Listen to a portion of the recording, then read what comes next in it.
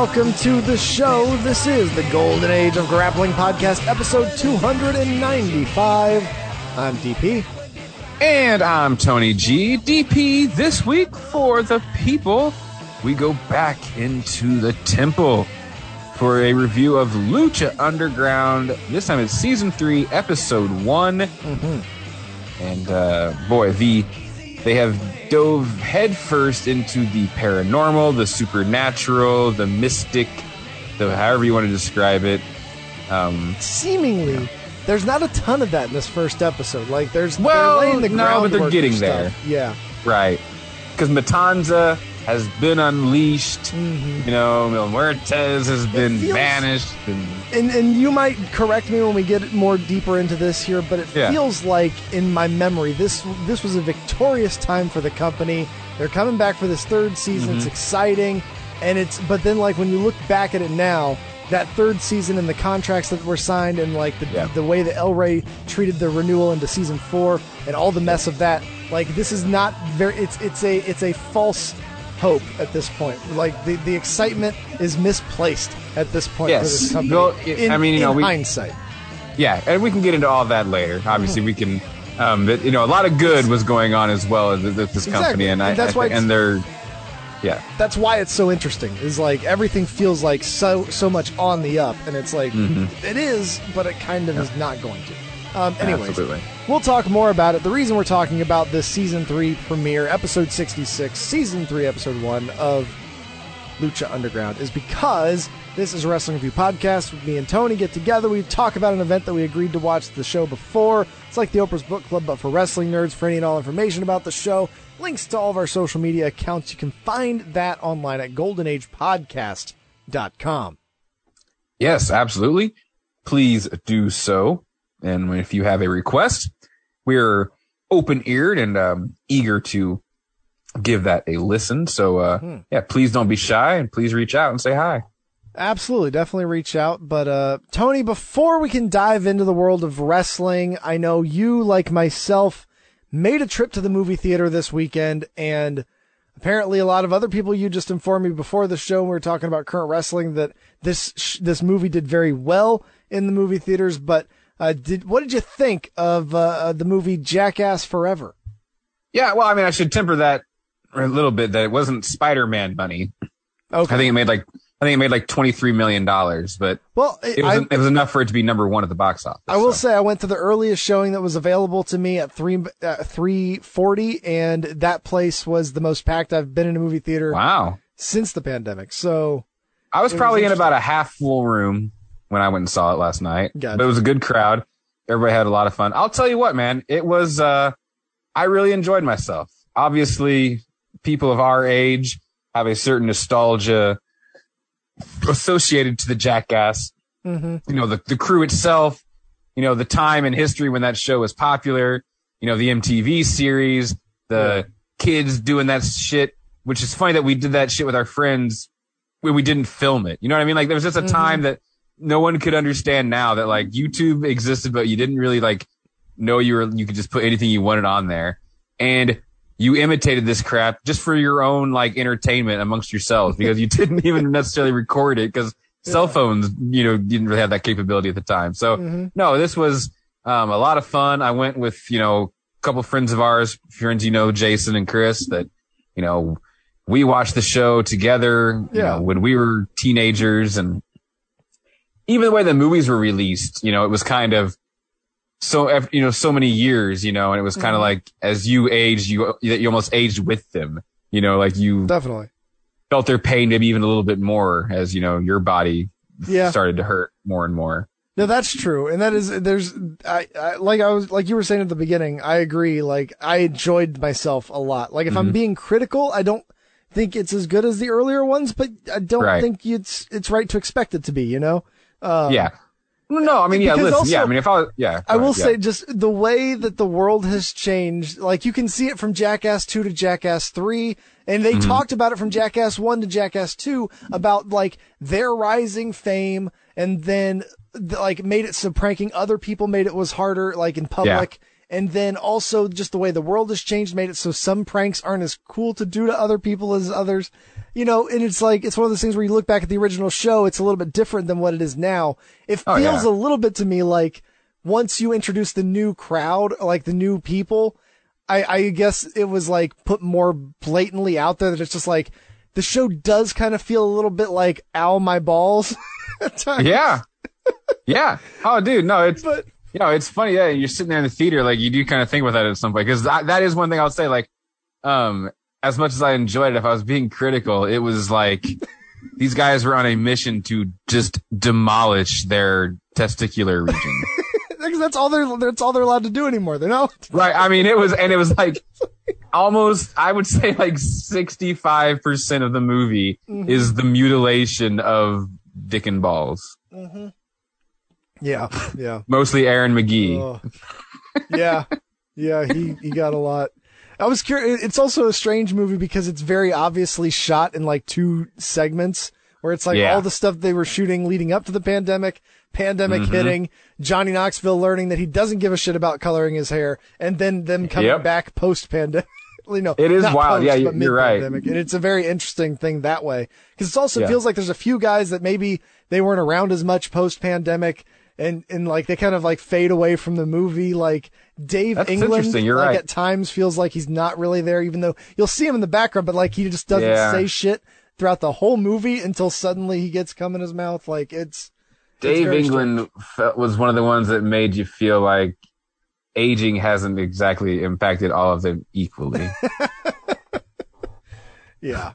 No, but as far as I think Dave's had some rough years. What'd you think of the new cast, I guess? I was actually pretty pleasantly surprised that like I hate it's weird that Poopy's guy was really good. I feel like they named him that. Like this was my thought process during like when it first was He's a YouTube guy. Okay, I didn't know this. Yeah. So originally I was just like, all right, they've got this guy who's suddenly called Poopies. I was like, it feels like the dumbest name possible. It feels also like it's one of those things where it's like this guy's probably going to be like one of those people that the internet will instantly dislike. So if we give him the worst name, maybe they'll like be so upset about that then they'll come around on him by the time that they watch him in the movie. You know what I mean? But no, yeah, he was good. The big guy was really good. I felt a little bit bad for the one kid that like basically gets replaced by his dad midway through the movie and then is just like there to watch his dad react to shit for the rest of the way. Well, that was the only thing that was kind of funny was I wonder if he wasn't someone that's maybe impacted by like the pandemic and stuff because he was like he did nothing. Like his dad was more involved than he was. Yeah, like he's in the very first part of the movie. The first time you see him, he's doing some like kind of stuff but then like you're right. From that point on, it's like very little do you see him. It's just his dad doing stuff or getting talked into doing stuff. Yeah, but just before we like Poopy's guy, like I was surprised. That was the kind of guy where you're like, immediately my reaction is I'm going to dislike this person because of his name and his like. But he has such like. I don't know how to describe it. He has a certain charm to him, even in like his absurdity. Yeah. That I actually found myself like really finding him entertaining and like enjoying his involvement. I really liked Rachel Wolfson. She was really impressive. Yeah. She took that taser to the tongue like a champ. That was pretty wild. Seriously. Oh man, when they revealed the guillotine. I was like, but what are they gonna hit? Like the neck would be too dangerous. I was like, they wouldn't do the neck. And then like once it was revealed to be the shins, like that's the worst possible option. Immediately, I was like, there's no way that this person's being quiet during this. No, probably not. And she also did the scorpion biting on the lips. That was pretty intense. So yeah, I wasn't really bothered by any of them. I was kind of like expecting to dislike anybody new.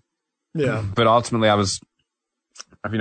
came away liking them all quite a bit. A couple other things that I came away thinking is it's like, we need to find ways to do shit that doesn't cause trauma to the head quite so frequently on this stuff. Yeah. Especially in any of the press junk stuff I've seen from Knoxville. Like, Knoxville's done, dude. Knoxville is like Troy Aikman, Steve Young at the end of their football careers where the doctors are like, if you get one more concussion, you're going to be brain dead. You know, like, and Knoxville's pretty much gotten that. Brain damage during one of the stunts on this one. He went through like 3 weeks of like cognitive dissonance, like where he was just, after that bull thing. Because also the marching band treadmill was a fucking disaster. Oh, it looked like everybody got a concussion on that. That took Steve-O out of the movie. That was it for like, Steve-O couldn't do like any stunts after that. Okay. I mean, filming wise and editing, but I mean, like after because he hits his head on the treadmill. Yeah. And he is out limp, flying through the air, and then hits his head again when he's knocked out.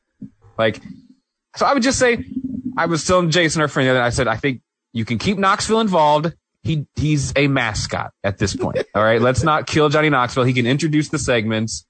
I want Johnny Knoxville to be the guy from Dodgeball in the scooter. It's just like coming in. You gotta dip, dive, duck, and dodge, and throwing wrenches. And also, let's give Preston Lacey some love because he put himself out there in a few, I'm sure, very uncomfortable sketches for himself, and he was a trooper, it looked like. So. Oh no, it was a fun time though. It was a fun time at the movie theater. I enjoyed myself very much. And then I was because I haven't been to an AMC in a while. Their prices are a little crazy as far as their popcorn and stuff. It's like, well, you might as well get a large because it's all the same. Absolutely. And so I did the large. Large and large, folks. Don't even say any other I've been eating on that popcorn for 2 days now. So. Well, all right. Nothing wrong with that. But that brings us now to the show. It's time to chat a bit about what's going on in the world of wrestling. Let's kick it off with our segment, The Sid Vicious Dishes. I was that bored with this look on my face. It was something that was given to me because of people like you. See, he's going to try to stereotype me as the big dumb guy. And I have half the brain that you do. Now, this persistence is not something I was born with. It's something I was acquired because people like you. Because you are feared of me. And you want to know me the magic words. Sid Vicious Dishes.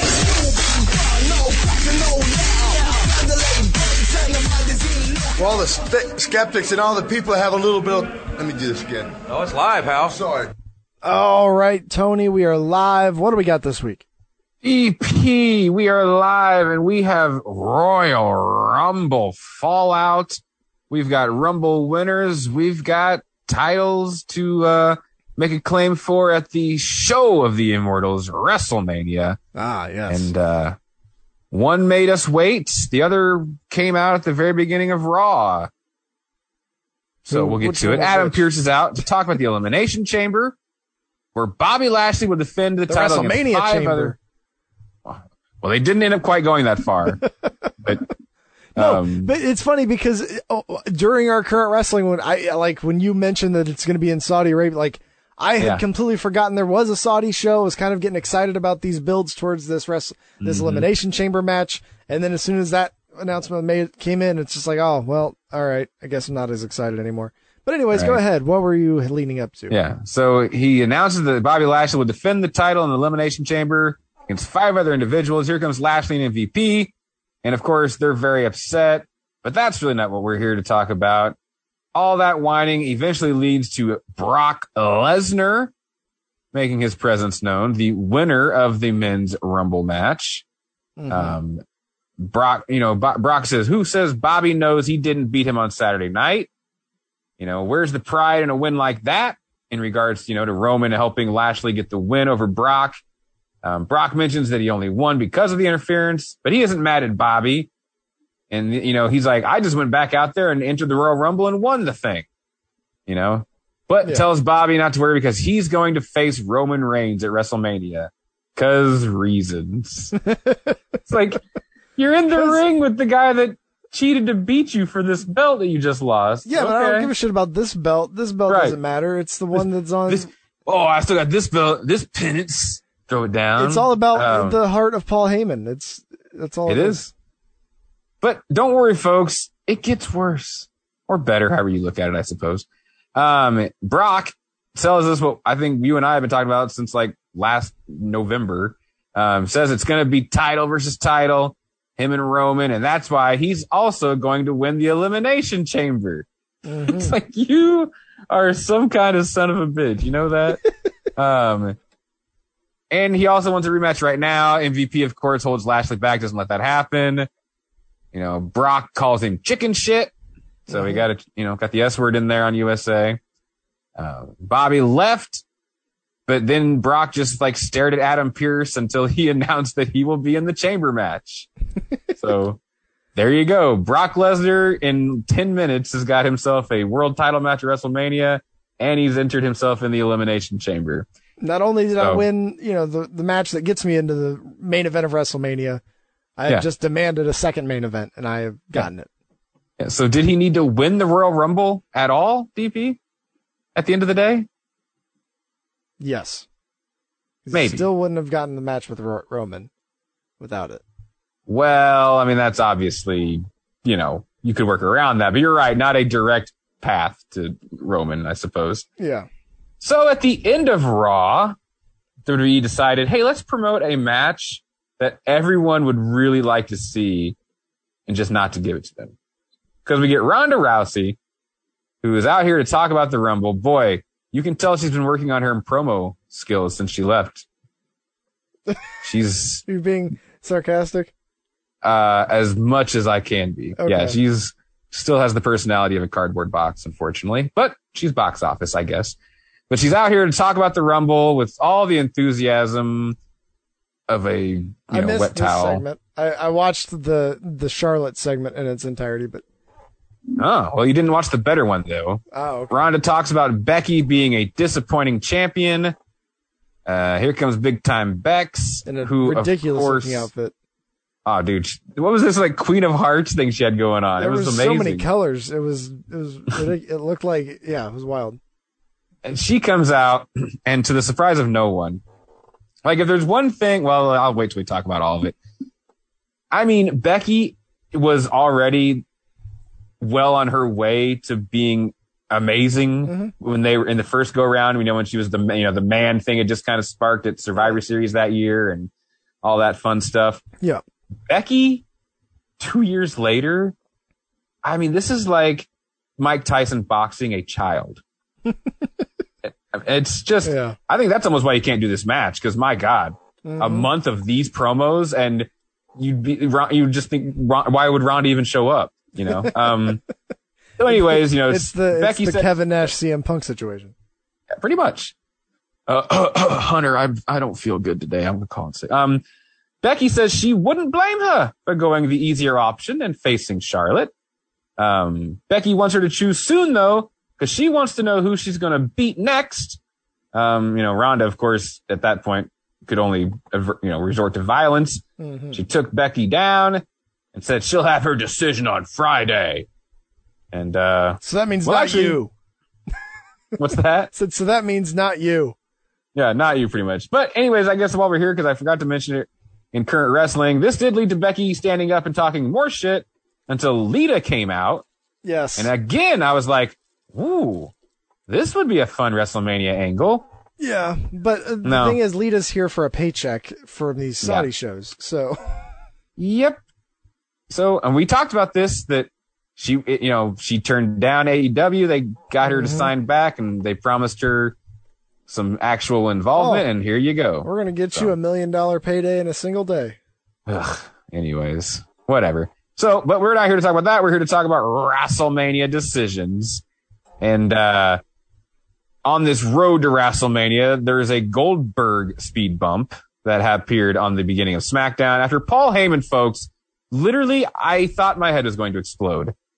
He is just like, I can't take it anymore. Well, I feel like they 15 minutes, dude, just went on and on and on and I feel like when they first wrote this segment, there was a lot more Goldberg, and then they got the script and they were like, Goldberg's not going to do this, guys. And they're like, we'll just have Paul fill a little bit more. And then they went back and forth with the Goldberg's people, and then it kept coming back as needing to be shorter and shorter until it was just leave Paul out there. Goldberg will come out for 3 minutes, say you're next, and then we'll move on.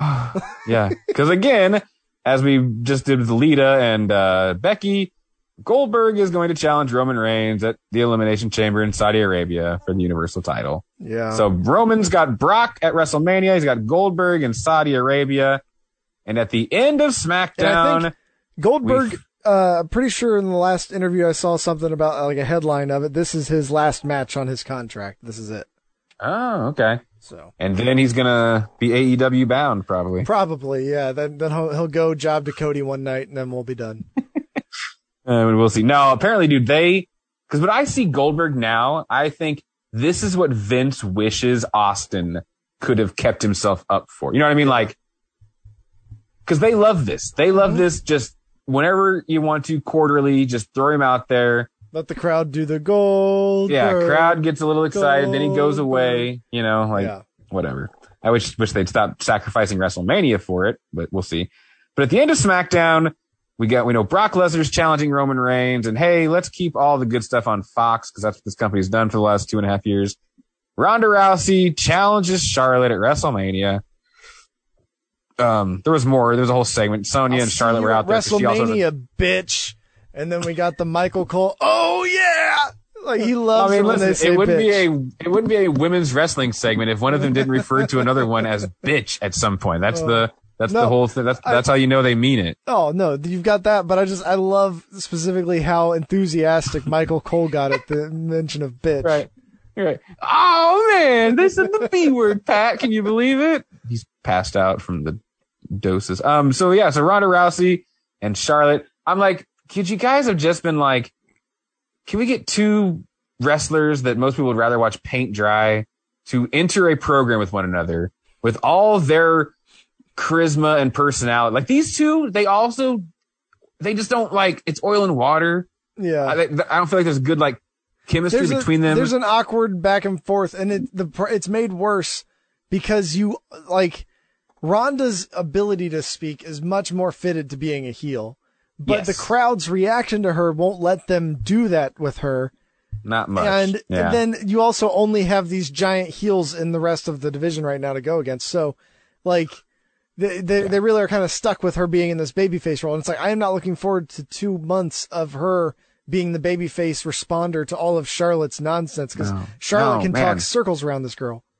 Yeah, Ronda and like Bianca with Ronda as the heel or something like that would have been way better. Mm-hmm. 'Cause that's the thing about Ronda. And like, I don't know again if this is going to be full time or what her situation is. Yeah, go ahead.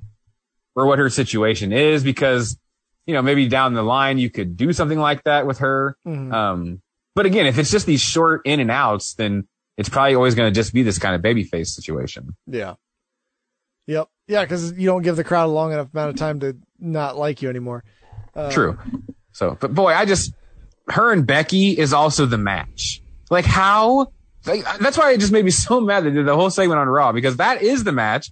That's the better promo. Becky's amazing. She can pull Ronda to serviceable promo segments.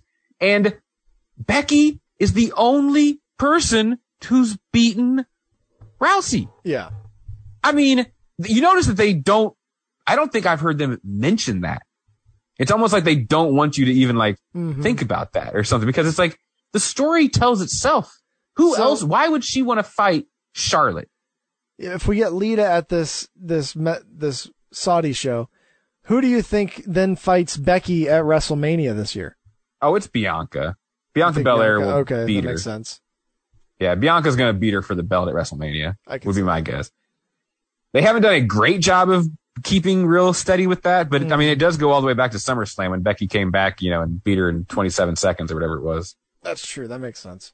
I hadn't thought about that. I forgot about that. But anyways, I would have rather watched Becky and Ronda, not anything against Belair, but that story just tells itself. But maybe we'll save that for next year. Who knows? Oh yeah, and Charlotte called Ronda's baby ugly in this promo as well. I like that line. I like that line of my baby looks better than yours. So there you go. Yeah, Brock Lesnar, Roman Reigns, Charlotte Flair, and Ronda Rousey. Yep. Woo. I mean, hope maybe we're gonna keep it semi-positive for now. All right. So that brings us now to the time travel portion of our program. We've got to go back to the world as it was when the 66th episode in the run of Lucha Underground would hit the universe on El Rey in March of 2016. So let's do it with the 4 things. 4.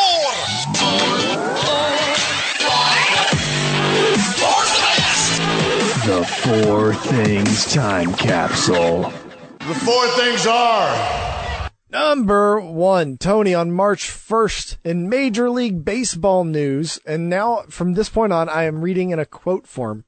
Okay.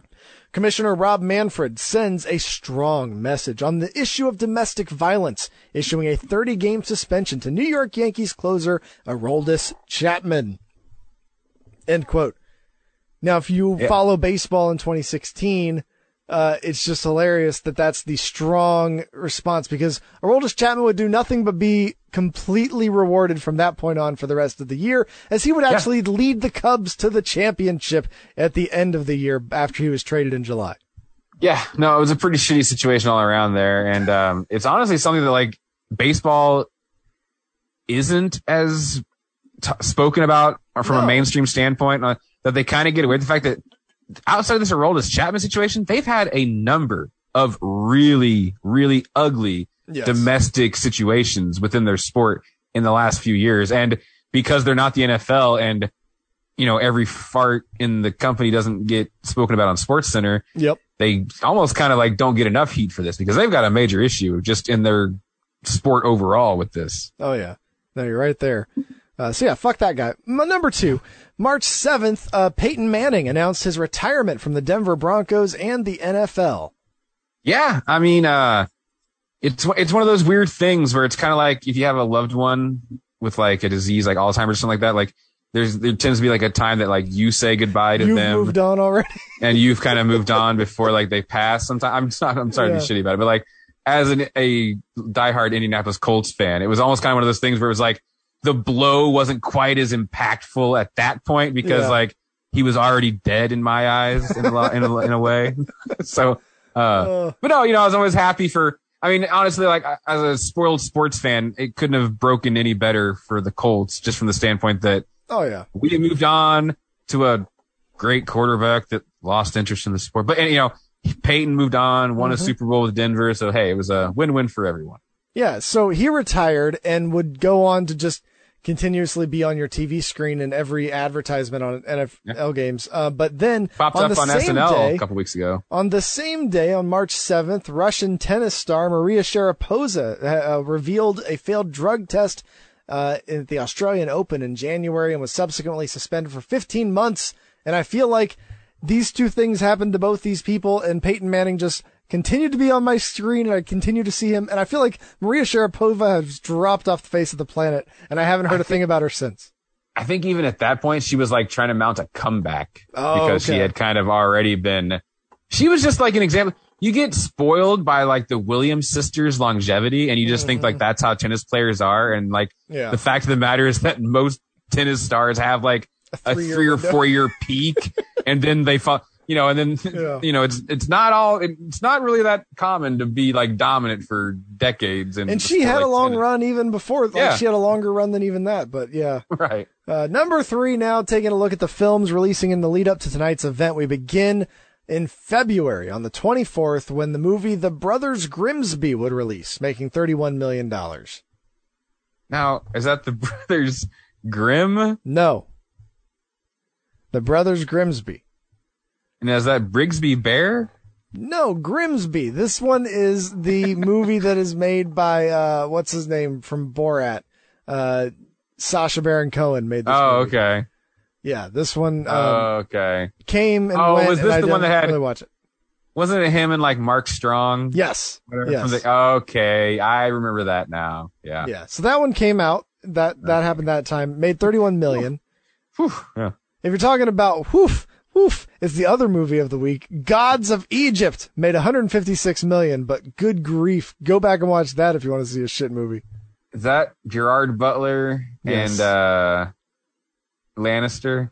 Yeah. Yes. Yeah. Yeah. Nicholas Watu-Kalo, or however you say his ability to transform into these like CGI gods. That's one of those movies as well that if you like a short form like documentary on YouTube about movies or things like that, there's plenty of options on that one. I think everybody that reviews movies has done a Gods of Egypt video. So March 2nd saw the release of London Has Fallen, a franchise that I have not watched or paid attention to, but that one made $214 million. What was happening in 2016? My God. Maybe we did need a reset button on the movie industry here. Oh.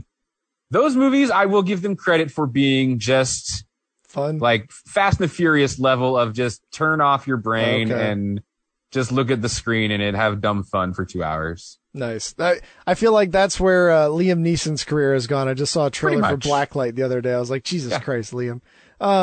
Also releasing that same weekend, talking about like needing a reset, Whiskey Tango Foxtrot starring Tina Fey. It made $29 million. It's one of those that like, I like the first about hour of it. And then it's like, oh, this is like a 2.5 hour movie. Yeah. Why does it keep going? Also, I think that was kind of like the end of the Tina Fey like movie star experiment. Kind of. I just rewatched weirdly Sisters last night with her and. Well, but even that though, I think was before the Whiskey Tango or whatever. Oh, okay. Maybe not. I guess it could be close. I'm not sure. But then on March 9th, our last week we'll talk about, saw 3 movies release that I don't think Tony's going to be excited about any of them. But the first was the Divergent series, Allegiant. It made $194 million. I love the detergent movies. Yes. Tide, Gain, all of those. I'm a big fan.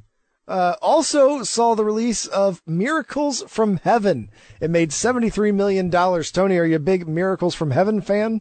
I'm going to go out on a limb and say that that's the kind of movie that the God Awful movie podcast folks would talk about. Probably, I think you might be right. Here's the description. Sounds like that kind of movie. Here's the description that was attached to it on the Numbers website. When Christy discovers her 10-year-old daughter Anna has a rare incurable disease, she becomes a ferocious advocate for her daughter's healing as she searches for a solution. After Anna has a freak accident and falls 3 stories, a miracle unfolds in the wake of her dramatic rescue that leaves medical specialists mystified, her family restored, and their community, here's the big keyword, inspired. Yeah, no, definitely a God movie. No doubt about it. That's a religious propaganda film. So that came out. It's like they always start off, like the plots on all the movies always start off very like wide, open-ended enough that you're like, oh, this is any normal movie. And then it always like, once you get to that like moment of like, a faith, overcame all. And it's like, oh, okay, never mind. I know what kind of movie this is. If you know what you're watching for, there are sometimes some clues. Like if you hear anybody described as like the nation's leading, whatever profession that is, there's always rankings in Christian films in every profession of the world. So that's something to watch for. Or anytime doctors give you a strict, you only have 3 months, 8 weeks to live. That is also a little clue that sometimes we might be leaning in the religious side. Also releasing that same weekend, the movie that I completely forgot, Aaron Paul with Helen Mirren, An Eye in the Sky. It made $18 million.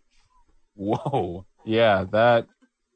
I mean, listen, when you're someone in Aaron Paul's position, when something like Breaking Bad ends, you don't say no to anything until they stop calling. Because you know what I mean? Like, you just never know how long that your star power is going to shine bright. Need for Speed? Okay.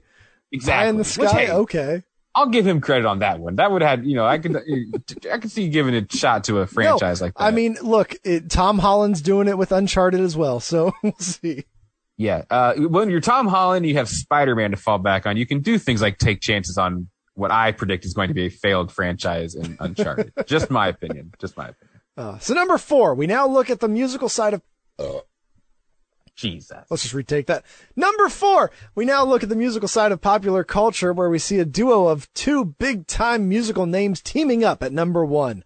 It's the recently announced future mother Rihanna teaming up with Drake for the classic hit that I'm sure everyone remembers from just 5 years ago now, Work.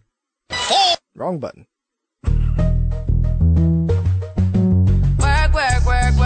Work. You see me heavy work. You see me do me dirt. So me better work. When you walk a line. I'm in the cafe, drive me a dessert. No time to have you lurking. You make a like, man, you don't like it. You know I dealt with you the nicest. Nobody touched me in the righteous. Nobody text me in a crisis. Yeah, there you go. That? The number 1 hit song in America, Tony. Good God almighty. It sounds like a Lonely Island parody, like featuring Rihanna. Yeah. Wow. Yeah. That is something else. Yeah. It's not apparently. Yeah. Not in my vein of music that I'm going to be picking. Also, just since you're on the topic of those two folks, Drake not probably thrilled about Rihanna being pregnant and him not being involved. I just saw a lot of memes of him crying when the announcement came out. Hey, you do you ASAP. Well, this episode would air on El Rey on March 19th of 2016. It was the 66th episode in the run in the start of season 3, which, like we talked about before, I felt like I might be misremembering, but it felt like there was so much excitement at the start of season 3 going into this show. Cause we just re-signed a bunch of guys. We've got fucking Rey Mysterio's here. Mm-hmm. We're going to fucking make some marks. And then El Rey got to the end of the season was just like, maybe, but we've got these guys signed. So why don't we just keep waiting to make our decision? Right. Well, we'll talk about the good times for now. The premiere of season 3. Season 2 was certainly your, darkest timeline situation in a lot of ways. That was the season that began with Mil Muertes sitting upon the throne atop the temple after he had become champion, defeating Prince Puma. That was a season that saw the emergence of Pentagon, almost in a lot of ways probably overtaking Prince Puma. That's kind of the preferred, baby face in the company, certainly neck and neck, if nothing else. And then as season 3 progresses, you can see the relationship with Prince Puma is one of those that turns south quickly because his involvement goes to almost nothing by the end of the season. I was going into this episode, I wasn't sure if he had already made the exit or if it was, so then when it's revealed that his involvement is at the end of this episode, I was like, oh, okay, I see where we're at. Because I think at Ultima Lucha at the end of season 2, he fights Rey Mysterio. Now, okay, quick question, because we're going to have to talk about this sooner or later in this show, but are they doing Ultima Lucha at the beginning of this season? Because it feels like they're already telling us matches that are going to be part of Ultima Lucha on this episode. And if it's going to be the last episode of the season, we've got 25 episodes before we get there.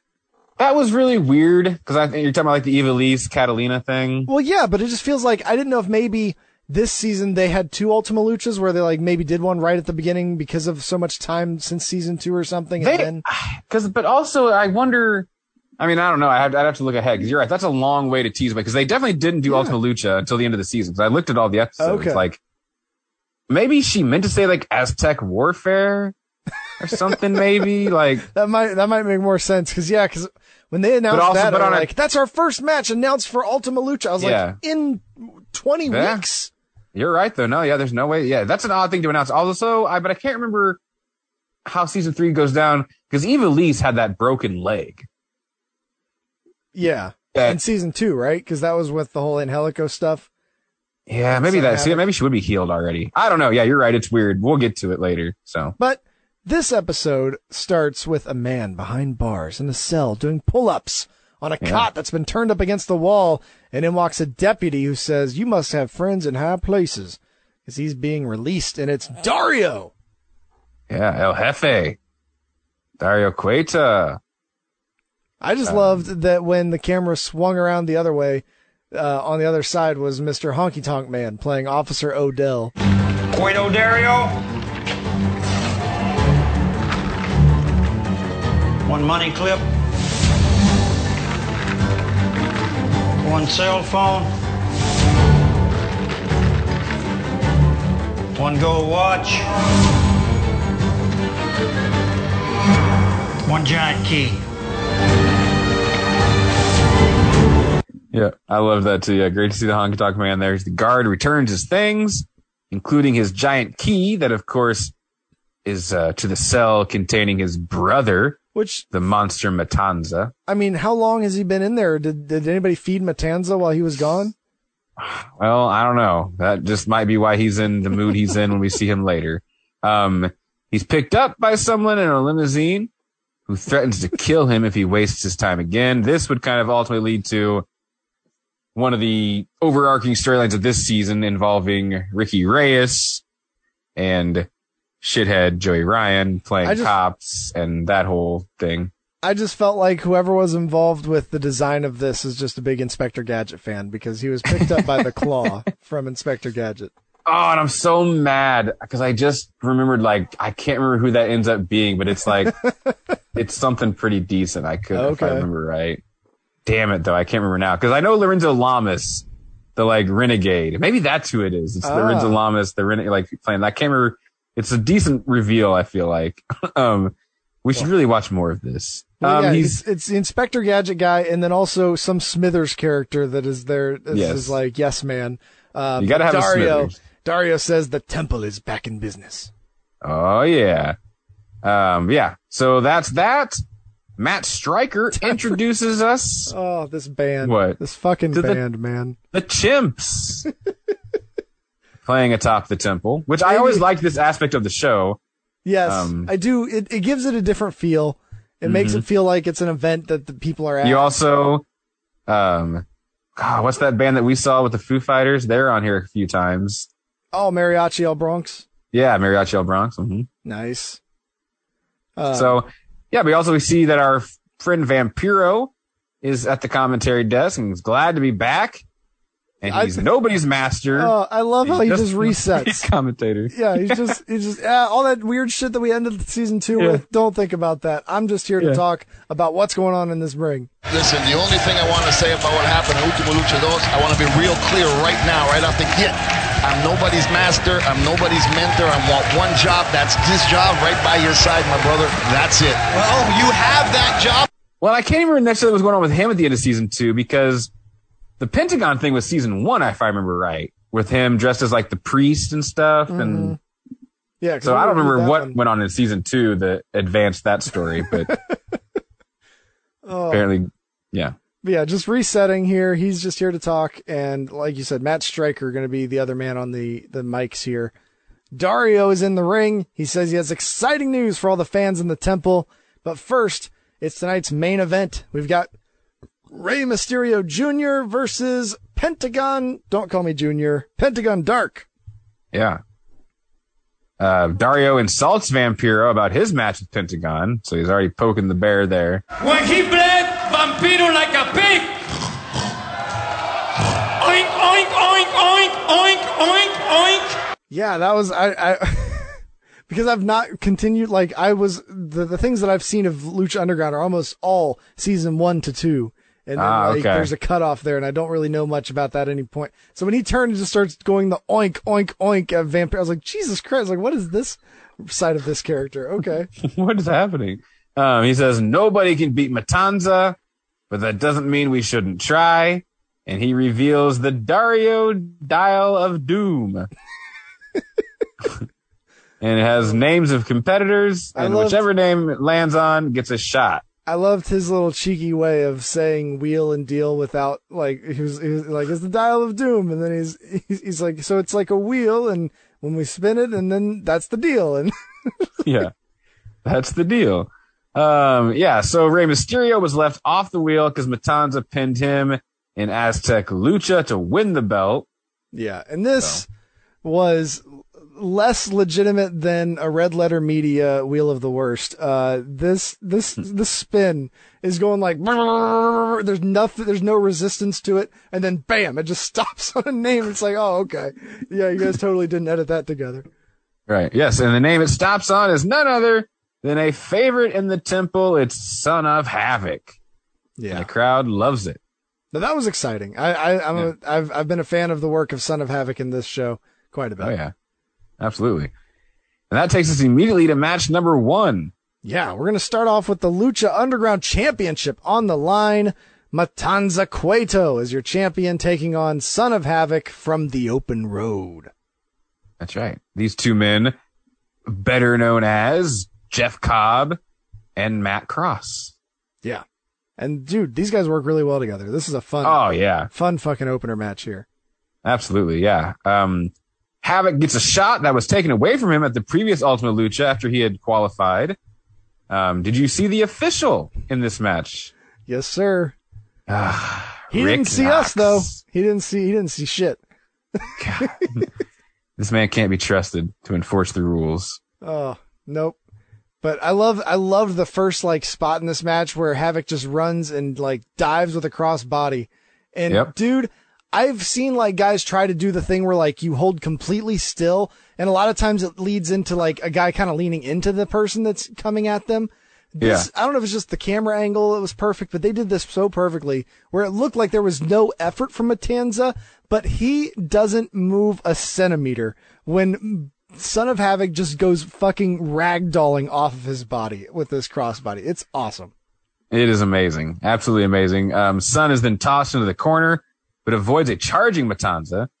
Matanza, though, with a strong shoulder tackle. Son of Havoc sidesteps Matanza, and he goes shoulder first into the ring post. Okay. Yes. This is the first moment where I had to pause the show and recover myself from my reaction to Matt Stryker's idiocy sometimes. Oh, boy. Vampiro reminds us that Matanza has been tortured for his entire life. And then Stryker takes that and immediately likens Matanza being a longtime champion to the likes of Bruno Sammartino and Joe Louis. You gotta remember, this guy's been tortured, kept in a cage in a dark room for his whole life, banging his head on the wall, eating steel. I mean, he's been preparing for this since day one, don't you think? Yes, but he's also been the longest reigning Lucha Underground champion. And of course, when we look at long reigning champions, you can't help but think of guys like Bruno Sammartino and Joe Louis. He just loves to sound smart. He's one of those. He thinks he's really smart, and he wants you to think that he is as well. I guess. And he usually just comes out sounding like a moron in the process. Son of Havoc with the flagpole drop, an old M-Dog 20 classic there, to the groin of Matanza. Son of Havoc then goes to the... What's that? Fans went nuts for that. Vampiro says he hit him right in the nuts. I love it. Son goes up top and leaps over Matanza once as he was, charging in, before then hitting a big boot on the big man. Mm-hmm. So, and then good showing here. Matanza had what I called a Tour of the Islands almost style throw of the man, and then a Beal, and he just takes over here with a scoop slam and a moonsault by Matanza, then another moonsault. He covers for two, and this is what I was like, oh, so Matanza was just Joe Cobb's moveset as well. Jeff Cobb. Yeah, Jeff Cobb's moveset. But yeah, Son of Havoc chant from the crowd. Matanza stops the DDT. Havoc then chokes him, and Havoc uses it to pull Matanza over the ropes into the floor. And it's just like, man, these guys are really going at it. They get down there where we get an Asai moonsault to the floor. Big Son of Havoc chants. Then Havoc climbs, hits the double stomp to the back, a moonsault in the ring, and an arm bar. But Matanza's able to muscle him up and slams him down. Yeah, Matanza escaped. Matanza escaped by lifting Son. Son then escapes and hits a handspring cutter and gets a 2 count. Son of Havoc then goes back up top, and Matanza follows. Son of Havoc manages to push him down to the mat. We get a shooting star press for another near fall from Son of Havoc, but Matanza would wrap things up with a tour of the islands. Can't remember what they call it here. For the 1, 2, 3, your winner and still Lucha Underground champion, Matanza Cueto. Yeah. Yeah, I've just got Tour of the Islands written. I didn't hear what Stryker was calling it, but yeah, pinned him. Fans are booing. Matanza then taunts Havoc after the match by just holding himself over top of him, staring at him. We go to the commercial, but a fantastic opener to this show. Yeah, absolutely. Great way to kick off the season as well, if you have acquired any new fans. So solid showing. And then one of my favorite parts of this show is, the vignettes, the way that they produce, kind of the backstage happenings and all that. And that is the office of Dario Cueto is a big part of that. See, and the one thing that's kind of always thrown me a little bit because of the different production values in the vignettes versus the in arena stuff is that a lot of times the vignettes are happening in real time with the in arena stuff, but because of their glowiness, it always makes me feel like it's supposed to be a flashback, but then they'll reference what just happened in the ring seconds ago. And it's just okay. I was like, so we're actually in current time. Yeah, because in first season 1, they would be just in the little box in the corner. That was the idea that was those scenes are happening right now in there. Yeah. Because his office is right there. Out by ringside pretty much. But yeah, Worldwide Underground walk into the office of Dario Cueto. Johnny Mundo wants a Lucha Underground title shot. I saw these guys all lined up, and I'm like, I can name 3 of 4. I see Johnny Mundo, Jack Evans, and Taya, and I have no idea who this other guy is. That's fucking PJ Black. And then you said that, and then I was like, I know PJ Black, but I don't know who Justin PJ Gabriel. Black is. And then it took me another 5 minutes to realize that it was Justin Gabriel. That is a man that continually gets like zapped from my brain. But anytime that I've always enjoyed his matches. But he's had good matches when we've seen him live. Yeah, and he's been in Ring of Honor still, even up until just the end, most recently. It was kind of where he was at the time. Jack Evans is in Mexico, maybe getting extorted by police at this point. His situation is a little strange. I don't know what the hell's going on there. It doesn't feel real, but I don't know what's going on. It's weird. Anyways. And then, of course, Johnny Mundo and Taya Valkyrie recently released from their WWE contract and are free agents. So we'll see what happens there. Yeah. Mundo wants to know why a D-bag loser like Son of Havoc gets a title match and not me. Okay. Give me a title match. Yeah. You were involved in like a trios match at the end of last year, dude. You're not exactly like the top contender right now. Cause last time we saw him, Dario said you lost the trio titles. He lost the trio titles though, he says because of Angelico, and they took care of that. And then we literally like watch a snuff film of like Worldwide Underground, just like torturing Angelico. Oh, beating the shit out of him. And then I love when we come back to all of them like laughing about it and Dario thinks it's hilarious. But I also love the line in the middle of it. I'll play the audio here of Johnny Mundo of "Welcome to Slamtown, you pasty string bean." That's enough. Bring him to me. Welcome to Slamtown, you pasty string bean. No, it's great stuff. Yeah, they slammed his arm in a car door for God's sakes. But I also love the idea of them like laughing and all this stuff. Like they didn't watch that clip. No. You know what I mean? Like we just sat there and watched that. But in reality, they would have just been like staring blankly at each other when that was happening. I took it as in reality, it would have been Mundo just explaining what they did. Yeah, that's true. But, that's a good point. Yeah. Dario's, great story, but you still don't get a title shot. And I love Mundo's just like going down his list of like things he wants. Things like, well, then I want to match a Sexy Star and for her Gift of the Gods title.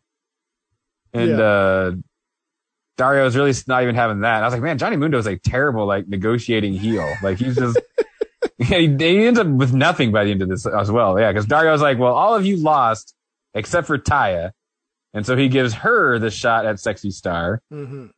And there you go. Good job, Johnny Mundo. You came in looking for a Lucha Underground title shot, and you left with your girlfriend getting a match with Sexy Star. Yeah, no, that was interesting on the back and forth. So now we come back to the arena and Ivelisse is in the ring. You want to talk about somebody that, especially this could have been as much a launch for her as it was the likes of Ricochet, Pentagon, Phoenix, because she was like, it seems now, like I know people roll their eyes about Ivelisse, like she was as big a breakout star of Lucha Underground as just about anybody on this show. Definitely. No, total agreement. They loved her in that first season with the Son of Havoc stuff and Angelico. And the broken arm and all that stuff. Yeah, and leg. Yep. Leg, yeah. No, that stuff was amazing. But she's in the ring. She wants to crush Katrina's skull into the ground. She wants her one-on-one at Ultima Lucha Trace. And I was like, that's happening early this season? Or I don't understand any of this now. I don't know. It doesn't make sense. That's that's an entire season away, Because Katrina just shows up and goes, "Bring it on, bitch." And I was like, right. Okay. Let's just do it then. And that's why Stryker says, and even before Ultima Lucha, we've got exciting women's action. So stay tuned. And I get the USAA commercial during my Tubi watch. Oh, nice. I was very much pleased with the fact that there was only 3 commercial breaks in this, though, and not every commercial break gets a commercial. Yeah. No, these are pretty easy to watch for sure. It goes by pretty quick. So I don't understand any of that, but we come back. It's time for match number 2. It's for the Gift of the Gods Championship. It's Taya Valkyrie taking on the champion Sexy Star. Yeah. And for those of you that are unfamiliar, the Gift of the Gods is a championship that actually consists of the 7 medallions that competitors earn over the course of a season that ultimately leads to a final match between the two, and then all medallions are placed on the title, and it's a Money in the Bank briefcase basically. Yeah, but with more steps. Yes, exactly. Because then like season or episode 2 is labeled something about the medallion. Gotcha. Yeah, Stryker says Taya is one of the best athletes on this roster, and says Sexy won the title in a 7-way elimination championship match. Vampiro had a great like a line that he says he says something about, man, yeah, both these women have been through a lot, and then it's just like silence, and then they just move, like he offers nothing like to support that or like where he was going with that. He just says it and like they move on. Stryker also informs us that in 2 seasons of this show, this title has never been successfully defended once. It's always changed hands. True. That's a good point. And we see the stars, big-time television stars of From Dusk Till Dawn television series on El Rey. I will say, I think it's still available on Netflix. It's not great, but it's a fun series. Okay. Where is it in ranks to like Ash versus the Evil Dead? Is it way below that? Well, it's not. It's, because I love that. It's not as good as that, but I love Evil Dead a lot more than I love From Dusk Till Dawn. But from like a production standpoint and stuff, it was about the best thing El Rey ever did, besides maybe Lucha Underground. Nice.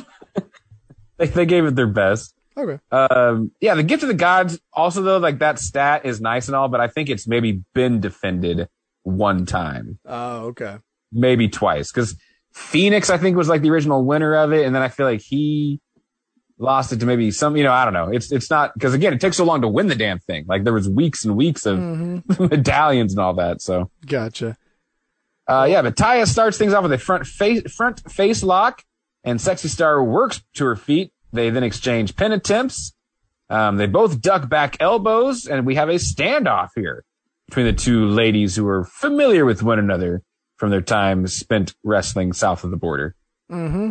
Yeah, Taya then hits the clothesline. The fans start chanting for Sexy Star. Corner clothesline. Taya slides away and hits the running double knee strike to Star's face. Vampiro says Taya isn't even winded yet. And I'm like, we're 30 seconds into the match. Man, what endurance. It's been 90 seconds and she hasn't even broke a sweat. But yeah, it happened again. I had to pause the show because Matt Stryker, he says, yeah, I know. I agree with you. And the things you are saying open the mind to a lot of thoughts. And the Gift of the Gods Championship. She's got a lot of experience, bro. Yeah, no, I agree with you. And all the things that you're saying here, they open up the mind for thoughts. And all the things that you're saying here, they open up the mind for thoughts. Open up the mind for thoughts. With the Gift of the Gods title, it opens the door. To a Lucha Underground title. Johnny Mundo has always wanted to be Lucha Underground champion. Really? That's where you went? Like from random thought? Like that's your segue? It reminded me of Jericho this week on Rampage. Just saying a shitty segue and then going, that's a great segue to his own right, segue. Yeah. I'll just cover it up by saying it wasn't bad. Oh, goodness. We get Taya with a slam. She goes up top and misses a moonsault. Sexy Star then delivers a kick followed by a back elbow. We get a running clothesline from Sexy Star, and then Taya ducks out of the ring. Sexy then jumps off the apron, taking Valkyrie out on the floor, and she rolls Taya back into the ring and covers, but only gets a 2. Mm-hmm. So Sexy Star now in control of this one. That is until Taya Valkyrie connects with a fall-away slam on the champion Sexy Star. And then here comes PJ Black and Johnny Mundo, and Johnny fucks it up for Taya. She hits him, gets distracted. Sexy rolls her up and gets the victory. Yeah. Damn it, Mundo. You had a real bad night. Real bad night overall. And then we had a scene that Vince McMahon was scared of ever allowing to be shown on his own television for this whole reason of his intergender thing, where 4 people all stomp this woman to the ground as the fans watch on. It's not a great visual. All right, I'm just going to go out there and say it isn't great. But she's eventually saved by the trios champions, those that just defeated Worldwide Underground. It's Aerostar, Phoenix, and Drago, who run the baddies away, and Sexy Star stands tall. Oh yeah, we still got to get more. We got to get more use out of this Drago makeup. It's cost us too much from season 1. Yeah, still to come. Pentagon Mysterio up next, and we go to commercial. Yeah, we come back and we're again in the office. I love the Inception horns. Yeah. Dario's on the phone when Marty the Moth walks into his office. He thanks Marty for the gifts he received from him while he was in prison. Dario, though, doesn't want his jail time to be talked about again with anyone, and Marty seems to understand. Yeah. And the Moth wants to talk business. Yeah, it's time for him to conquer this temple. Yeah, that's right. Dario says, if you want to conquer something, you must be ready for war. And Dario says Killshot isn't done with him yet. And next week he gets a chance to win his dog tags back in a Weapons of Mass Destruction match. Yeah. It's a nuclear match. Marty the Moth says if Killshot wants them back, he better be ready for war, and then laughed maniacally. So, yes. I do remember this match actually very well, and it's an awesome match that those two end up having, actually. Killshot, the now Isaiah Swerve Scott, is, and, Marty Moth, Marty Cassis, I don't know. He's popped up here and there a little bit, but hasn't really caught on as much as I thought he might. So, gotcha. Well, we come back Lucha Underground, I mean. For match number 3, our main event of the evening, it's Rey Mysterio Jr. taking on Pentagon Dark. Yeah. And Rey comes out, and Matt Striker, again, with his infinite wisdom, is going on and on about this old mask. Yes. Oh, he's going back to his... Folks, I'm not exact. It is the exact design of mask that I feel like I have watched Rey Mysterio have in every match I've ever seen Rey Mysterio I'm have. wondering if maybe right before he left WWE, he had kind of strayed from this mask and this is what Striker's calling on, but I don't know. I mean, he would occasionally do the fun Flash inspired or Captain America inspired things with a mask, but I mean, it's this is the Rey Mysterio mask that I've only ever seen Rey Mysterio wear, so I don't know what Matt Striker. I wasn't sure if it was also maybe the cutaway backside of it, where it's got maybe the strings instead of just the full head. But yeah, it was very strange. It was very strange there. But yeah, he comes out. Crowd is split as well. Yeah, because people love fucking Pentagon. Even though he's breaking people's arms, he seems to be beloved by this crowd. And Lucha Underground wasn't exactly, GCW or one of these big indie feds nowadays that really love their hometown grown talent and stuff. But I can remember there being a little bit of pushback on Rey Mysterio and Lucha Underground from the fans. Okay. Where he was seen just a little bit kind of he's an outside star, yeah. Yeah, kind of like an outside star, we don't need him, and they were worried about it being a case where he was going to come in here and beat, and he did. He came in here and he beat Prince Puma, and he, won matches with Phoenix and stuff like that. So, again, though, another gift of Lucha Underground gave us that I think people kind of look over is, man, any match Rey Mysterio was involved in this company was awesome. Oh, yeah. No, very good. We then go to commercial break, and when we come back, there's dueling chants for both men. They're in the ring. Vampiro's commenting on the new tattoos on the chest of Rey Mysterio.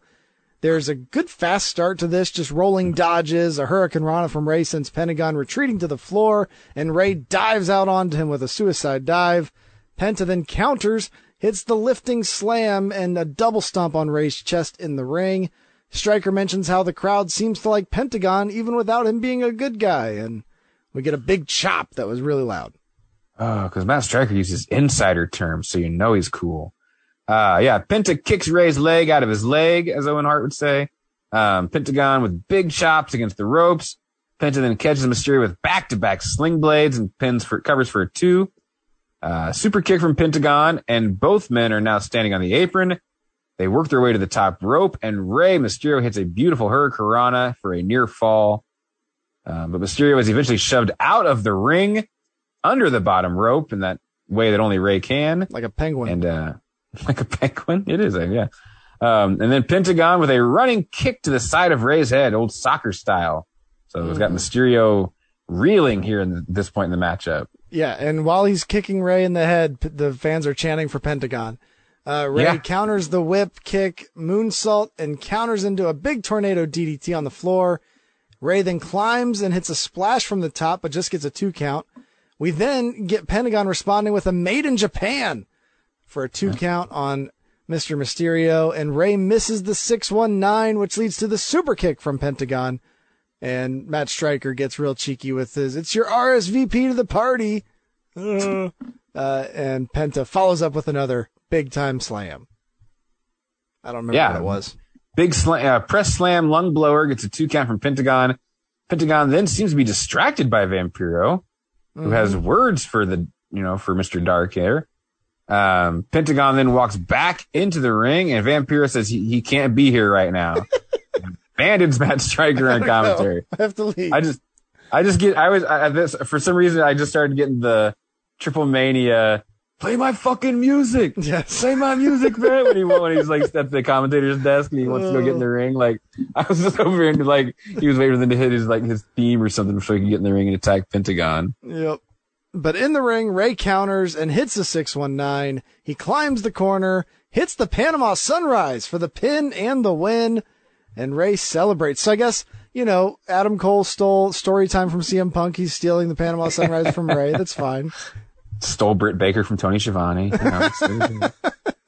But Rey is celebrating the victory. Pentagon attacks, hits a razor's edge, and breaks his arm.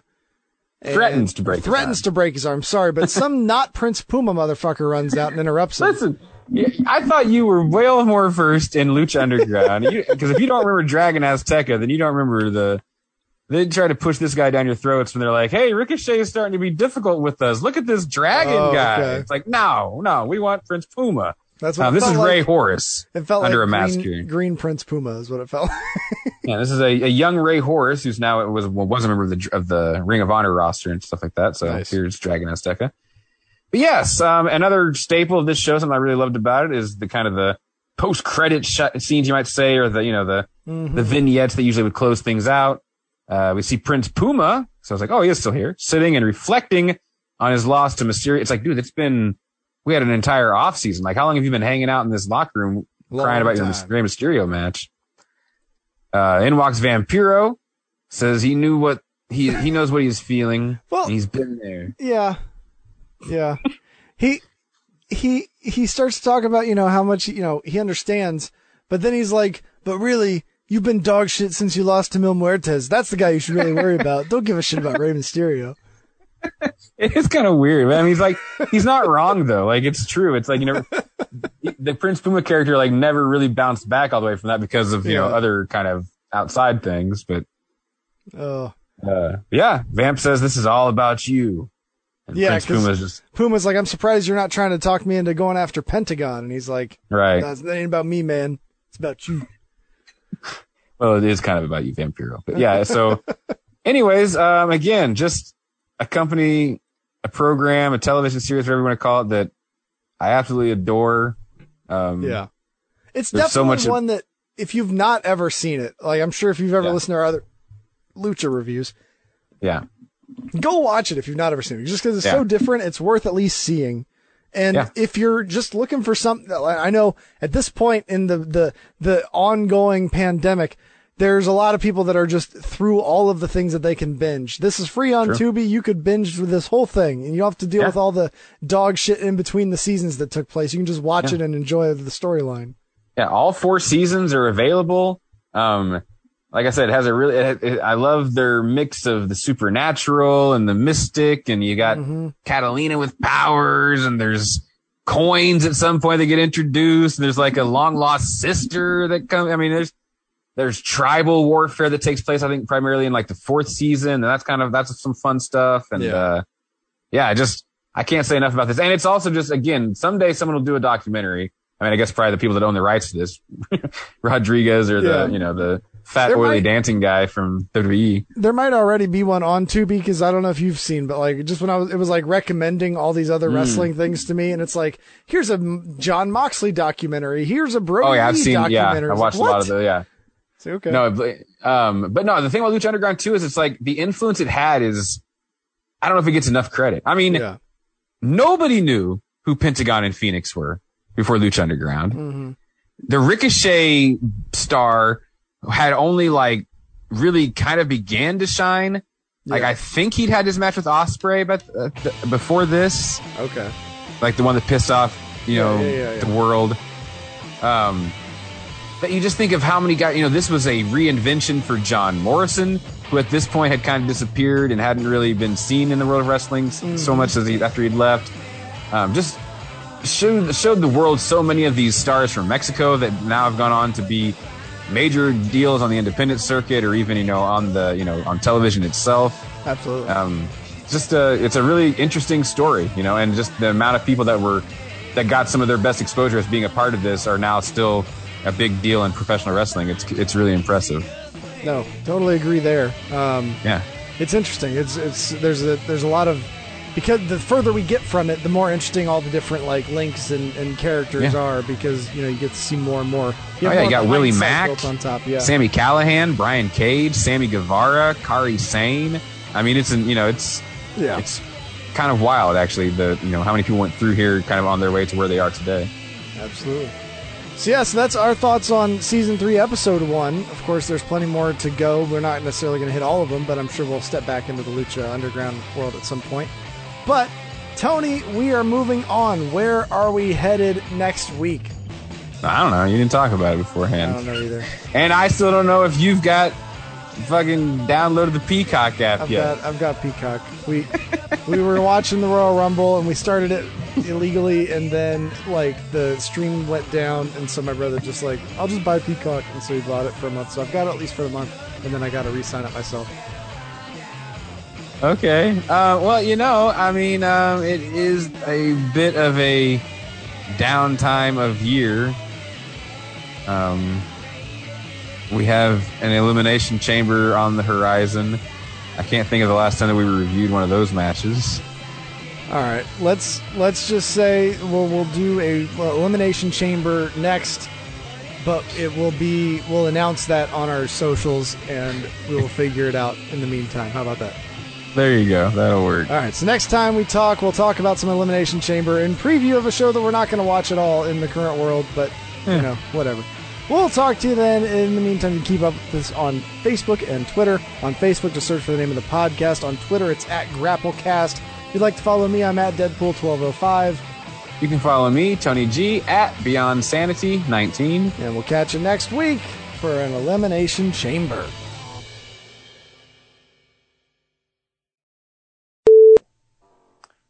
This chair, I apologize. I bought this thing at Goodwill because it's perfect in size.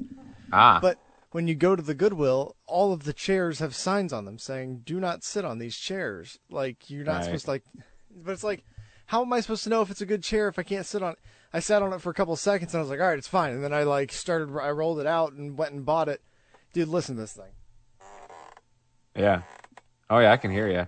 Just every slight movement is constant. So I'm trying to go and get some oil or something this week, but right, you can kind of probably tell why the people returned it or why the people gave it to Goodwill. Exactly. Yeah, it's like this thing was super clean compared to all the other chairs. No wonder it was sitting there. It was a clean chair. At least you have that going for you. Yeah. So I figured I'll try WD-40, and if that doesn't work, it might be going back to Goodwill as well. And I'll just have given them a $10 donation, I guess.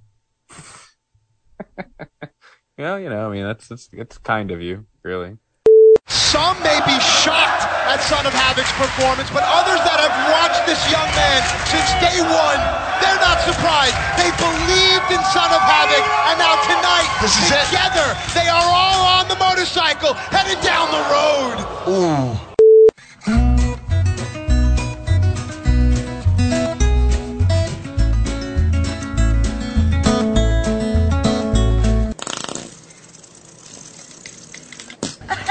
I know how you kids like them sloppy.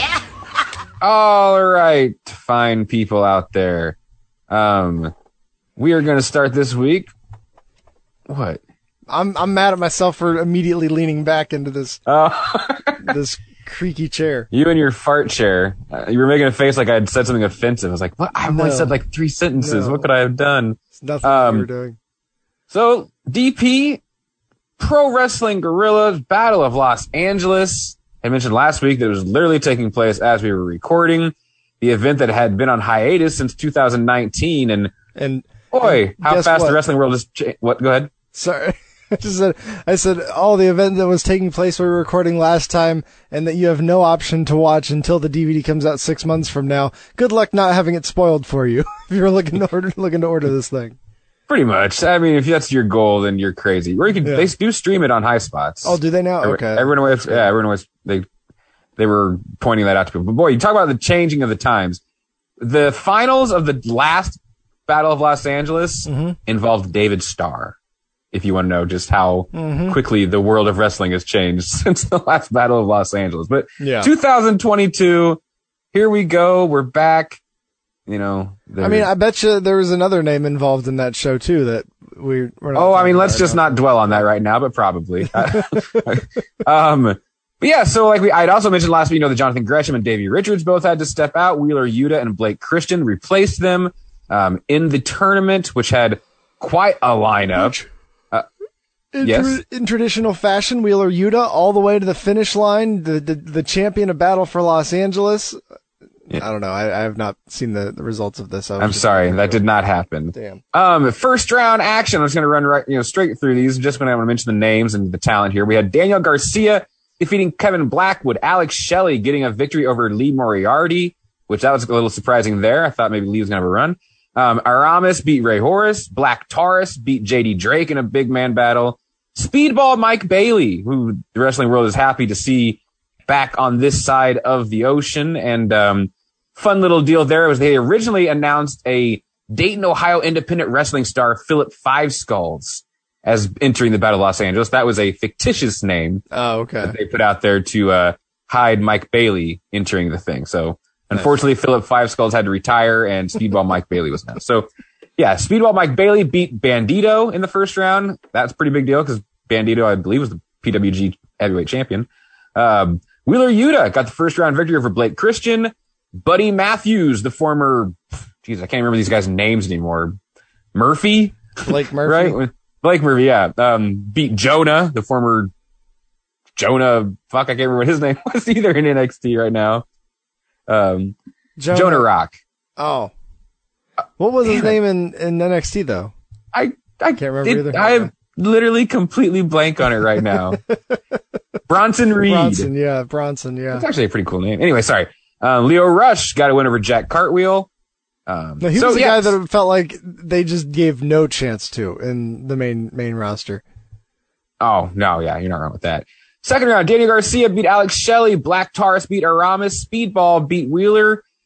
And Buddy Matthews advanced after Leo Rush was injured after their second round matchup. He retired shortly thereafter. Oh, yeah. And that crowd was not nice to make retirement jokes at Leo. You and I and our friend Sean have all just kind of come to conclusions where it's like, you know what? I'm just going to hold a no comment in regards to him from pretty much this point forward because I don't know what's going on. And it's like if he shows up and he gets in the ring and the wrestles and it's good, then great. If not, I don't expect it. If not, call Jay Lethal. So we had Daniel Garcia beat Black Taurus. Speedball beat Buddy Matthews. And in the finals, Daniel Garcia DP is your winner of the Battle of Los Angeles, defeating Speedball Mike Bailey. Quite a sign there of, what's that? So what a year that man has had. Oh, that's what I was going to say. I mean, I was really kind of expecting maybe like a Daniel Garcia, Lee Moriarty, final, but the brackets didn't make for that. And Lee, maybe a year away. I could see Lee maybe getting this next year. Yeah. Maybe even a Gresham if he was available. Wow. The Red Death, maybe. Daniel Garcia just continues to really prove to be one of the brightest up and coming stars, in professional wrestling wherever he lands, Mm-hmm. Absolutely. So, but overall, as always, quite a fun mix of talent from all over the world. Technical showcase by all accounts of anything that I was able, I've been able to see basically through GIFs and short clips at this point, because like you said, until the goddamn thing comes out on disc, it's, or I guess now highspots.com, it's tough to see this stuff, but, just certainly one of those things that history, you'll always be able to go back and it is a literal who's who of professional wrestling, Yeah, this isn't the Red Carpet Rumble. This is Yeah, I mean, very often you could almost make an argument that everybody involved in these tournaments just about every year make it to some level of notoriety or exposure from a television standpoint or a major promotion standpoint, you know? Yep. So very cool to see. And Daniel Garcia, you know, sky seems to be the limit for this young man, and you know, all the world is before him. Yeah. Super young. Like, it's ridiculous. Yeah. And broke both of his legs, like, within the last couple of years, and wasn't sure he'd ever wrestle again. So nice. Cool to see. So, we talked Rumble decision making. So that saves us a lot of trouble and time, on these shows, because they dedicate a lot of time to that shit. We had the blow off of Rhea Ripley and Nikki Ash on Raw. It's like, Rhea won. Like, okay, so is that it? Okay. Like, all right, I guess that was something. I mean, what do you think is next for Nikki Ash at this point? Don't like her chances. Like, not to be mean, but, you know, this feels like a springboard for Rhea Ripley, kind of a, you know, like, on to the next thing situation. And Nikki Ash, you know, I don't know. Hopefully she's around for a really long time and does great things. As soon as Alexa's done with her therapy, then we can have Nikki, like, become done with being a superhero, and they can just go back to being best friends. Yeah, they can just act like the last 2 years didn't happen for either one of them. It was then time, DP, for the continuation of the academic decathlon between RK Bro and the Alpha Academy. Due to the spelling bee win for RK Bro last week, Riddle chose a scooter race as the competition for he and Chad Gable. Kevin Patrick would introduce the two of them. Gable would, of course, discuss how this is an insult. And that, I do love that. And he keeps blaming Kevin Patrick's British accent for costing him the spelling bee last week. Because it was like one of those words where it was like, he kept repeating it and Kevin kept repeating it. And like, he was hearing a different word. You know? I knew you were going to say that. I don't remember what it was now. But it's a good little running deal there. They got speed suits. R-Truth is the special flag waver. And they start the race lap 1 of 50. So, no, you won't be seeing much of it. I was like, why 50? That's an odd number to pick, too. That is a weird number, yeah. It's a really long time. I mean, it does take most of the show. You had mentioned her name, Alexa Bliss's therapy session. This one was at least a little more happening than the last couple that were like nothing segments, basically. You know, she talks about how Lily was always there for her and, you know, always had her back. It's like, yeah, we kind of went over this. Doctor asks, what would you do if Lily returned? And Alexa says all the fun things they do together. The doctor then introduces a Lily replica doll and asks how it makes her feel. She gets very emotional, and that was the end of the segment for that point. Let's go ahead and get to the next part. Later in the show, the doctor tells her that this isn't Lily and that he bought this doll on www.shop.com. Wink, wink, I guess. Go buy one. He then lets her hold the doll, and she begins weeping. And that was the end. So yeah. So do you think, are we going back to Lily now, or are we going away from Lily still? I felt like, I can't remember what I read or who said it necessarily, but apparently we're going to get like normal, whatever that means. Alexa Bliss is the end game here. Really? I don't know. Like, okay. So maybe this Lily thing is just something she's gonna have to work through. You know, maybe that is where a Nikki Cross could come into play. Like, try to have someone talk to her that was friends with her, you know, before the kind of Fiend stuff happened. Yeah.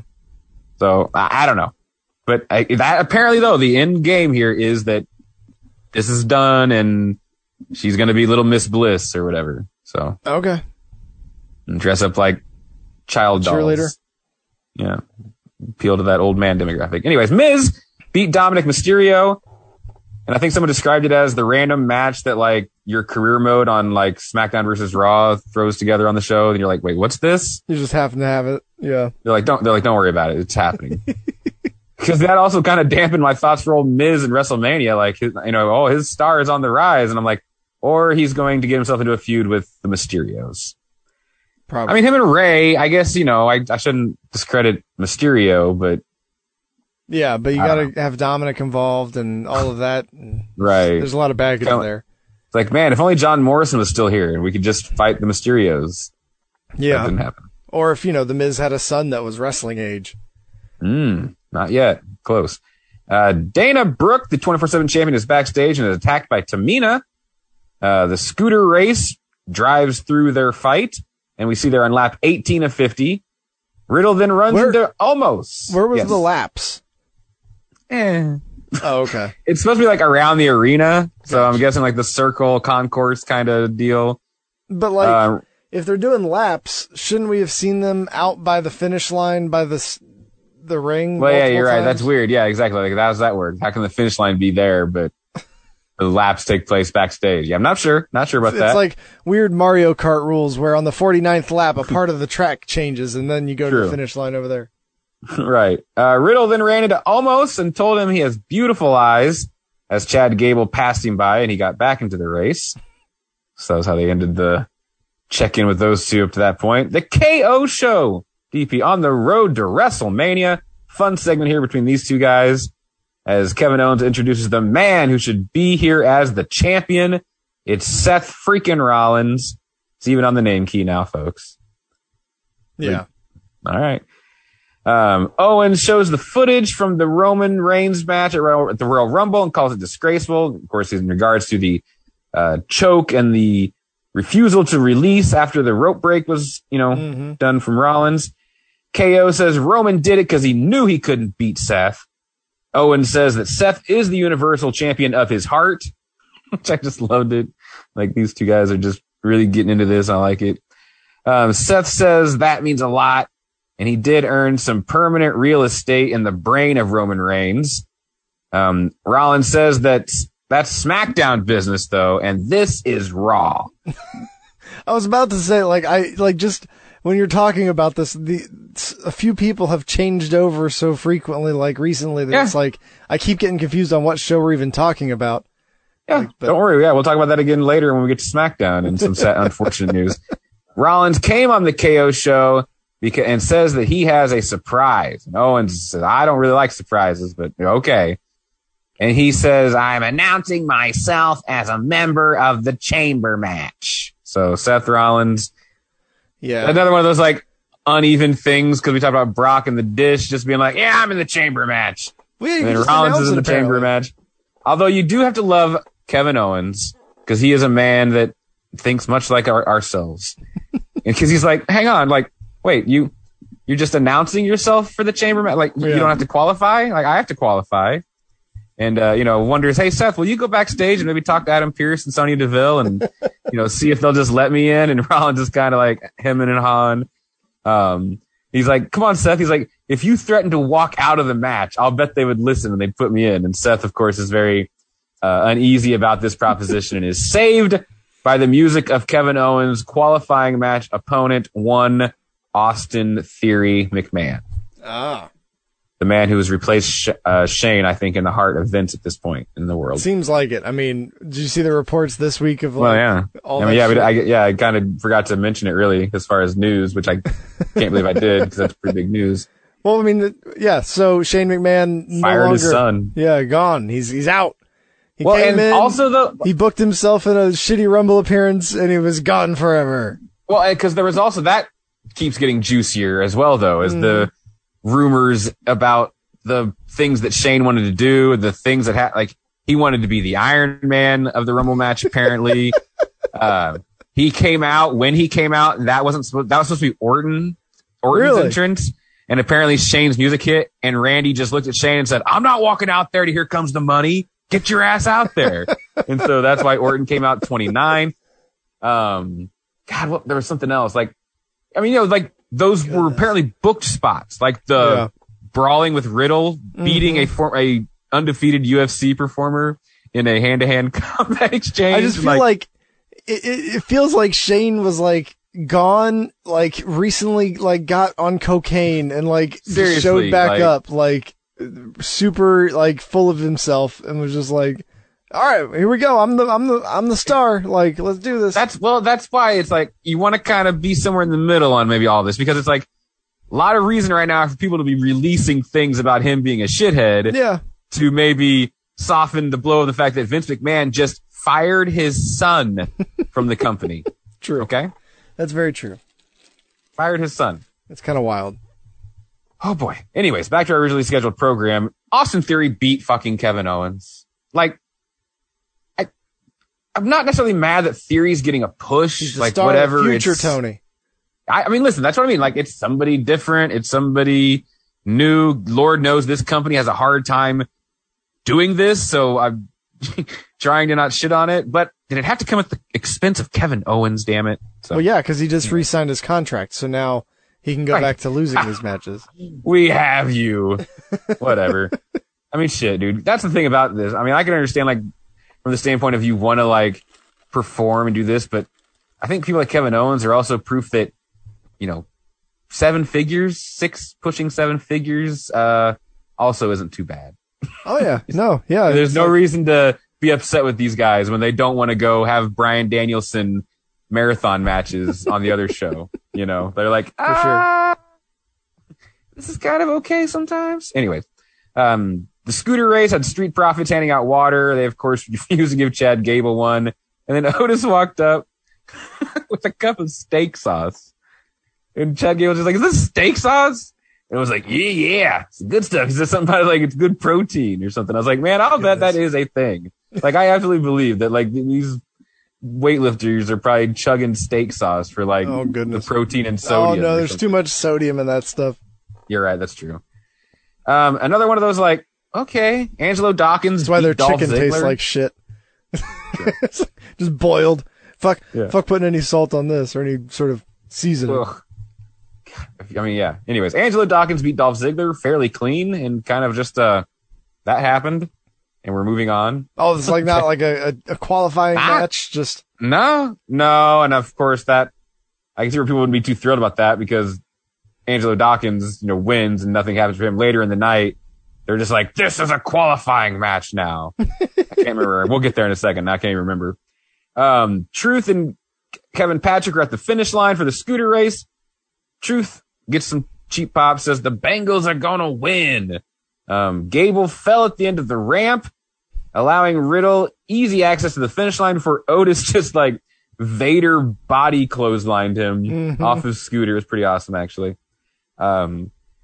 He did the classic sneak attack from the front, too. Another instance of that in the annals of wrestling history, where it's like... Oh, like he was like scootering right towards the guy until the camera Otis just ran right at Riddle. Well, I mean, there was one of those on AEW this week with Jungle Boy anyways, so... That's what I mean. It's been a plethora of it, and I feel like I just always think of the OSW guys talking about Owen Hart sitting there in that chair and the Monty Python as he coming right at you from the front. Gable gets the win. He is absolutely one of my favorite people in all of wrestling right now too. Chad Gable is. He's a guy that every time they've given him any chances, man. He does the best with it that he can. But this character, man, I don't know. That's a hot take. Maybe I'm going to say this: Chad Gable will be a world champion. No. Yes. Vince won't let it happen. Dude, it's Kurt Angle, 1999. I feel like you might think that, but I feel like in 4 weeks, Vince has forgotten about him and this character is no longer, like, he'll be back to being Shorty G in a month and a half. Can't I just dream? All right. So anyways, Riddle wants a fight. Riddle's going to get a fight with Otis. Adam Pearce just walks out. He's like, hey, this is a qualifying match for the Elimination Chamber now. It's like, okay. And Riddle won. So Riddle qualified for the Elimination Chamber. Him and Brock Lesnar in a cage. I'm excited about that. That's always was one of those when he was on the Indies. He'd always be kind of poking that bear about him, wanting Lesnar. Bianca Belair beat Carmella. Carmella entered. We then go to commercial break, DP. We come back from the commercial break. And now, before the bell rings, Carmella has to get out of the ring to put on her protective mask. It's like we were in commercial for 3 minutes. I'm surprised that they didn't come back to a different segment backstage, then go back to the arena and have her do that. Because they've really just gotten completely out of whack with their people can enter at any time and we can just we can just wait. We'll come back to that later. Oh, exactly. Kevin Patrick is with Alpha Academy. Chad Gable says next week they're going to have a quiz bowl. So, buzzers and shit. I don't know. We'll have to wait and see. Will it be like around here? We had our local like Saturday morning quiz bowl with like the high schools. Mm-hmm. It was hosted by like our weatherman.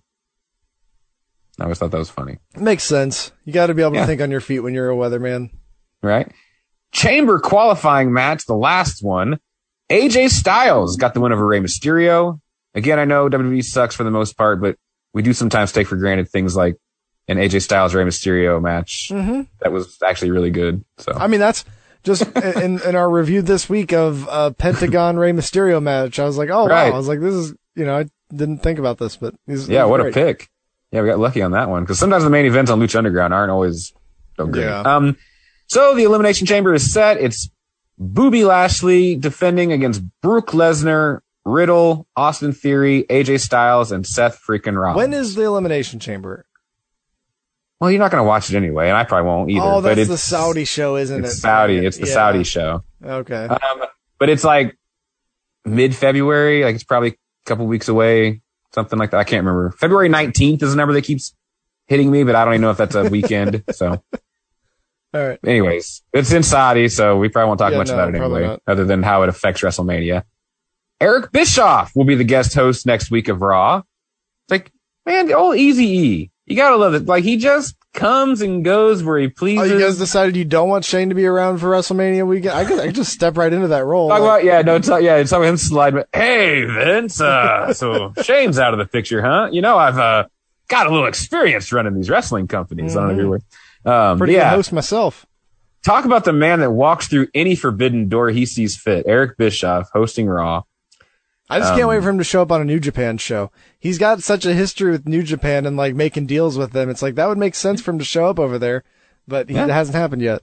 Well, New Japan's maybe been as hurt by the pandemic as anybody when you think just from the standpoint of what happened with that when they lost access to the Western stars. Yes. And just what that meant to that company and interest. And now you tune in and you look at their cards and you're like, these are the same matches that you had 3 years ago. It's less the forbidden door as it is just like the viral curtain. New Japan's like, listen, motherfuckers, we're done walking through your forbidden doors. How about you sons of bitches get on a plane and come through our forbidden door because it has been wide open for the last 2 years and our company, from an interest standpoint, is about as low as it's probably been since the Inoki MMA obsession days.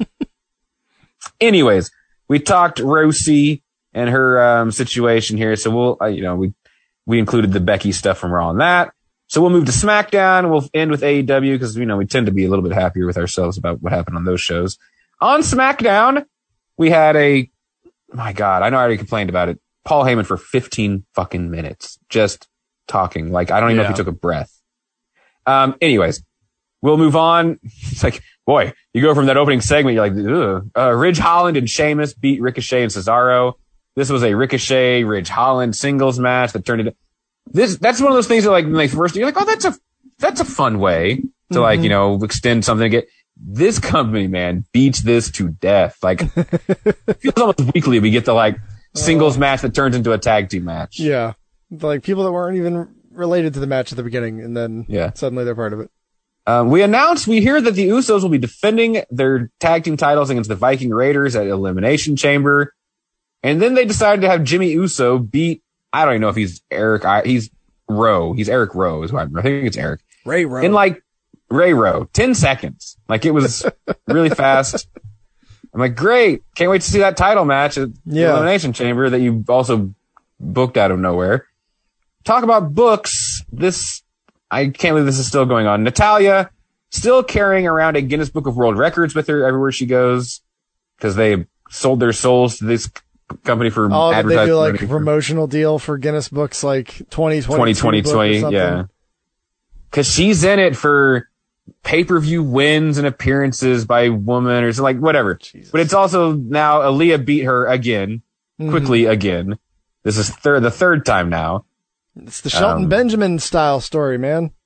Yes. Can't wait for her dad to show up and be a big character. Hey, now that's just rude. What? Natalia's dad's dead. Not Natalia's dad, Aaliyah's dad. Because Shelton had his mom show up and ruined his character. That's true. It wasn't good. Drew McIntyre's on a warpath. Is literally how they promoted this segment. Yeah. I don't really know what that means. I feel like they did that a few months ago because there was like a random week that I tuned in and I feel like I heard the same thing where they're just like, he's on a warpath. It's like, what is this? This segment is not worth my time or any of yours. It's got a sword. It involved Happy Corbin and Madcap Moss. Drew McIntyre is going to be fighting Madcap Moss in a singles match at Elimination Chamber. Yeah. Drew McIntyre he continues to kick people while he has a sword in his hand. It's like you could just swing that thing. The MVP of the Thunderdome, the man who was the world champion for this company. It's really cool. It's really cool. In some of their hardest times, is now having singles matches with Madcap Moss. Yeah. So no, it's sad when you fall from this company, you fall fast and hard. They showed the Sammy invasion of the Jackass premiere, red carpet stuff, which was fun. But I love this segment where he's in the office with Adam Pearce and Sonya Deville, and he's like doing his typical, now I know you won't, and you're not going to but I deserve my IC title. And Adam Pearce is just like, okay, fine, Sammy, you can have it. And the Sammy's like, wow, surprised, obviously kind of, it's like, wow, well, I mean, I need some time to heal up, I can't just, and they're like, oh, okay, great. How about, 2 weeks? Does February 18th sound okay? And again, Sammy was kind of like shocked that this was going. So he's like, okay, yeah, that's great. So, and then he just kind of walks out of the office, surprised that he got everything he asked for. And then Natalya walks in. She wants a match with Aaliyah where you can only win by pin or submission, dungeon style. Ah, that's what that means. Okay. So there you go. Can't wait to see that. I can't wait for once the promotional tour is over for the Jackass guys and for all of this to be passed for just the discussion of what the fuck happened, with the Darby Allin rumors and the AEW involvement rumors, and then this switching over to WWE, and then I mean, listen, it's as simple as money. Well, I know, I'm just curious, I just want to hear one of them kind of confirm the order of events, how it all why they decided, why it was all of a sudden, because they went from a guy possibly being in the movie, doing stunts. Yeah. To just doing a promotional thing where Johnny just showed up on WWE programming. There's no wrestlers that I remember seeing in that show, in that movie. So, I mean, I'll just, spitball and assume, they're petty enough that they would see that the exposure AEW could get from any kind of an association with Jackass, which, by the way, came out and made more money than people anticipated and had a really good weekend. What that could have done or meant to AEW, and WWE just said, hey, no, just come over here, cut that Darby shit. We'll let you have Kevin Smith do his promotional stuff. We're not going to let you get promotional with Jackass. Right. So I would be surprised if WWE was just like, no, we don't want them to get that. So we'll, in fact, just do whatever it takes financially to just have that for ourselves, basically. That makes sense. And if you're Jackass, it's still more exposure. It's still better exposure as well. So definitely. Yeah. Rick Boogs, the Freddie Mercury thing was oh, that's kind of funny. And now he's taking it too literally. And now he's got his hair styled and his facial hair, kind of dressing him like him in classic ways. I can't wait for him to start coming out with false teeth.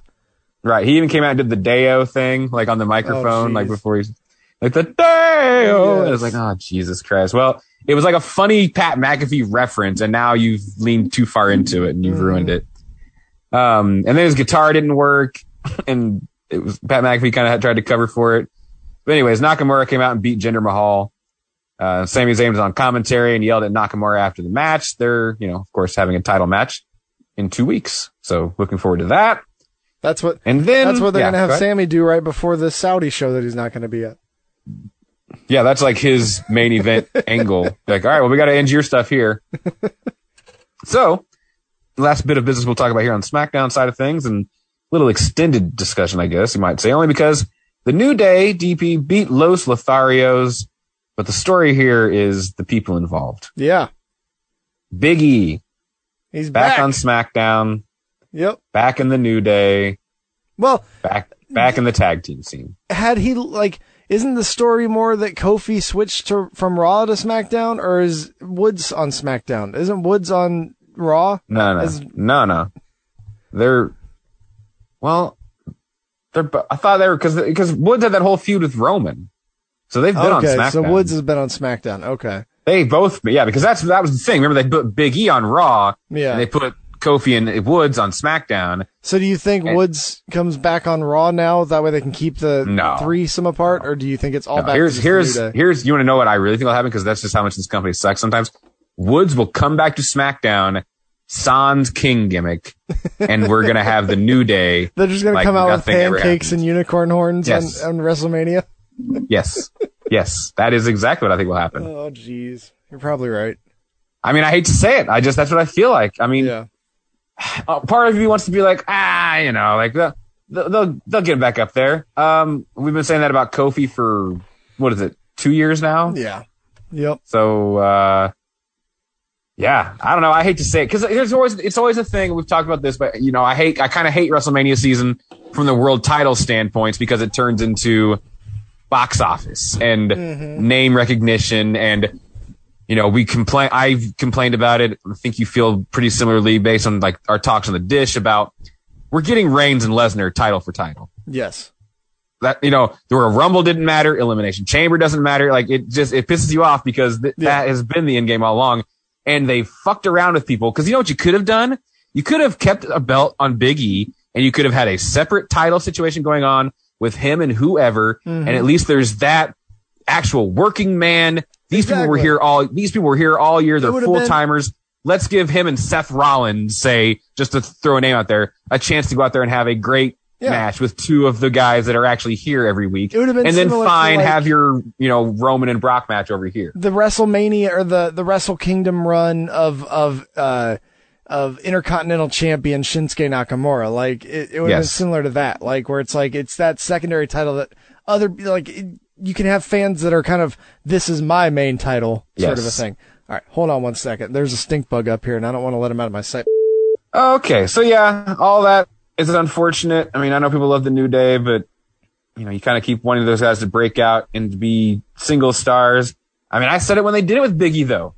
It wasn't a hard enough break. It was still too New Day. And I know you can't just drop who you are necessarily, but it never felt like he wasn't in the New Day. It's clear that they don't have any ideas for him short of championship run or be in the New Day. Like we don't have any ideas for this guy as a single star right now. And so we're just going to go back to this.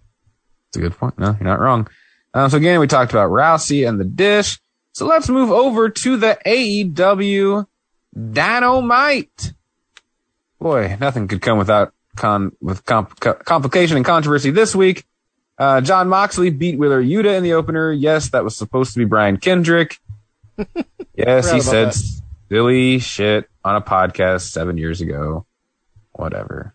Look, I mean, it's one of those things where it's like, because every time that it would be brought up, I remember listening to podcasts with Brian Kendrick back then and being just frustratedly annoyed because it's no one took any of what he was saying seriously because it's goofy and weird. And but then it's now there's a bunch of people that believe that legitimately. And it's now there's a different context to it. So it's I understand the idea of he said something 7 years ago, but I also understand this from a company sense, not then promoting the guy, I guess, but no, I understand. It is frustrating though when you're I really would have liked to see the Spanky versus Moxley match at this point, but I understand it. I think give this one time.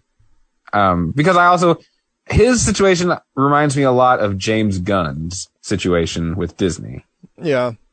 Where in his surrounding and atmosphere, when he was hanging out with the Trauma folks, making movies over there with some very dark and alternative comedic thoughts and opinions that clearly weren't from his heart. It was, just the kind of humor they were making. You know what I mean? It's one of those things again with Kendrick where I think I don't think he believes those things. You know what I mean? I think he just likes fucking with people. I would hope so. That's the sense that I was hoping for, but I don't know. I haven't kept up with the guy for the last year or so I don't know. But so anyways.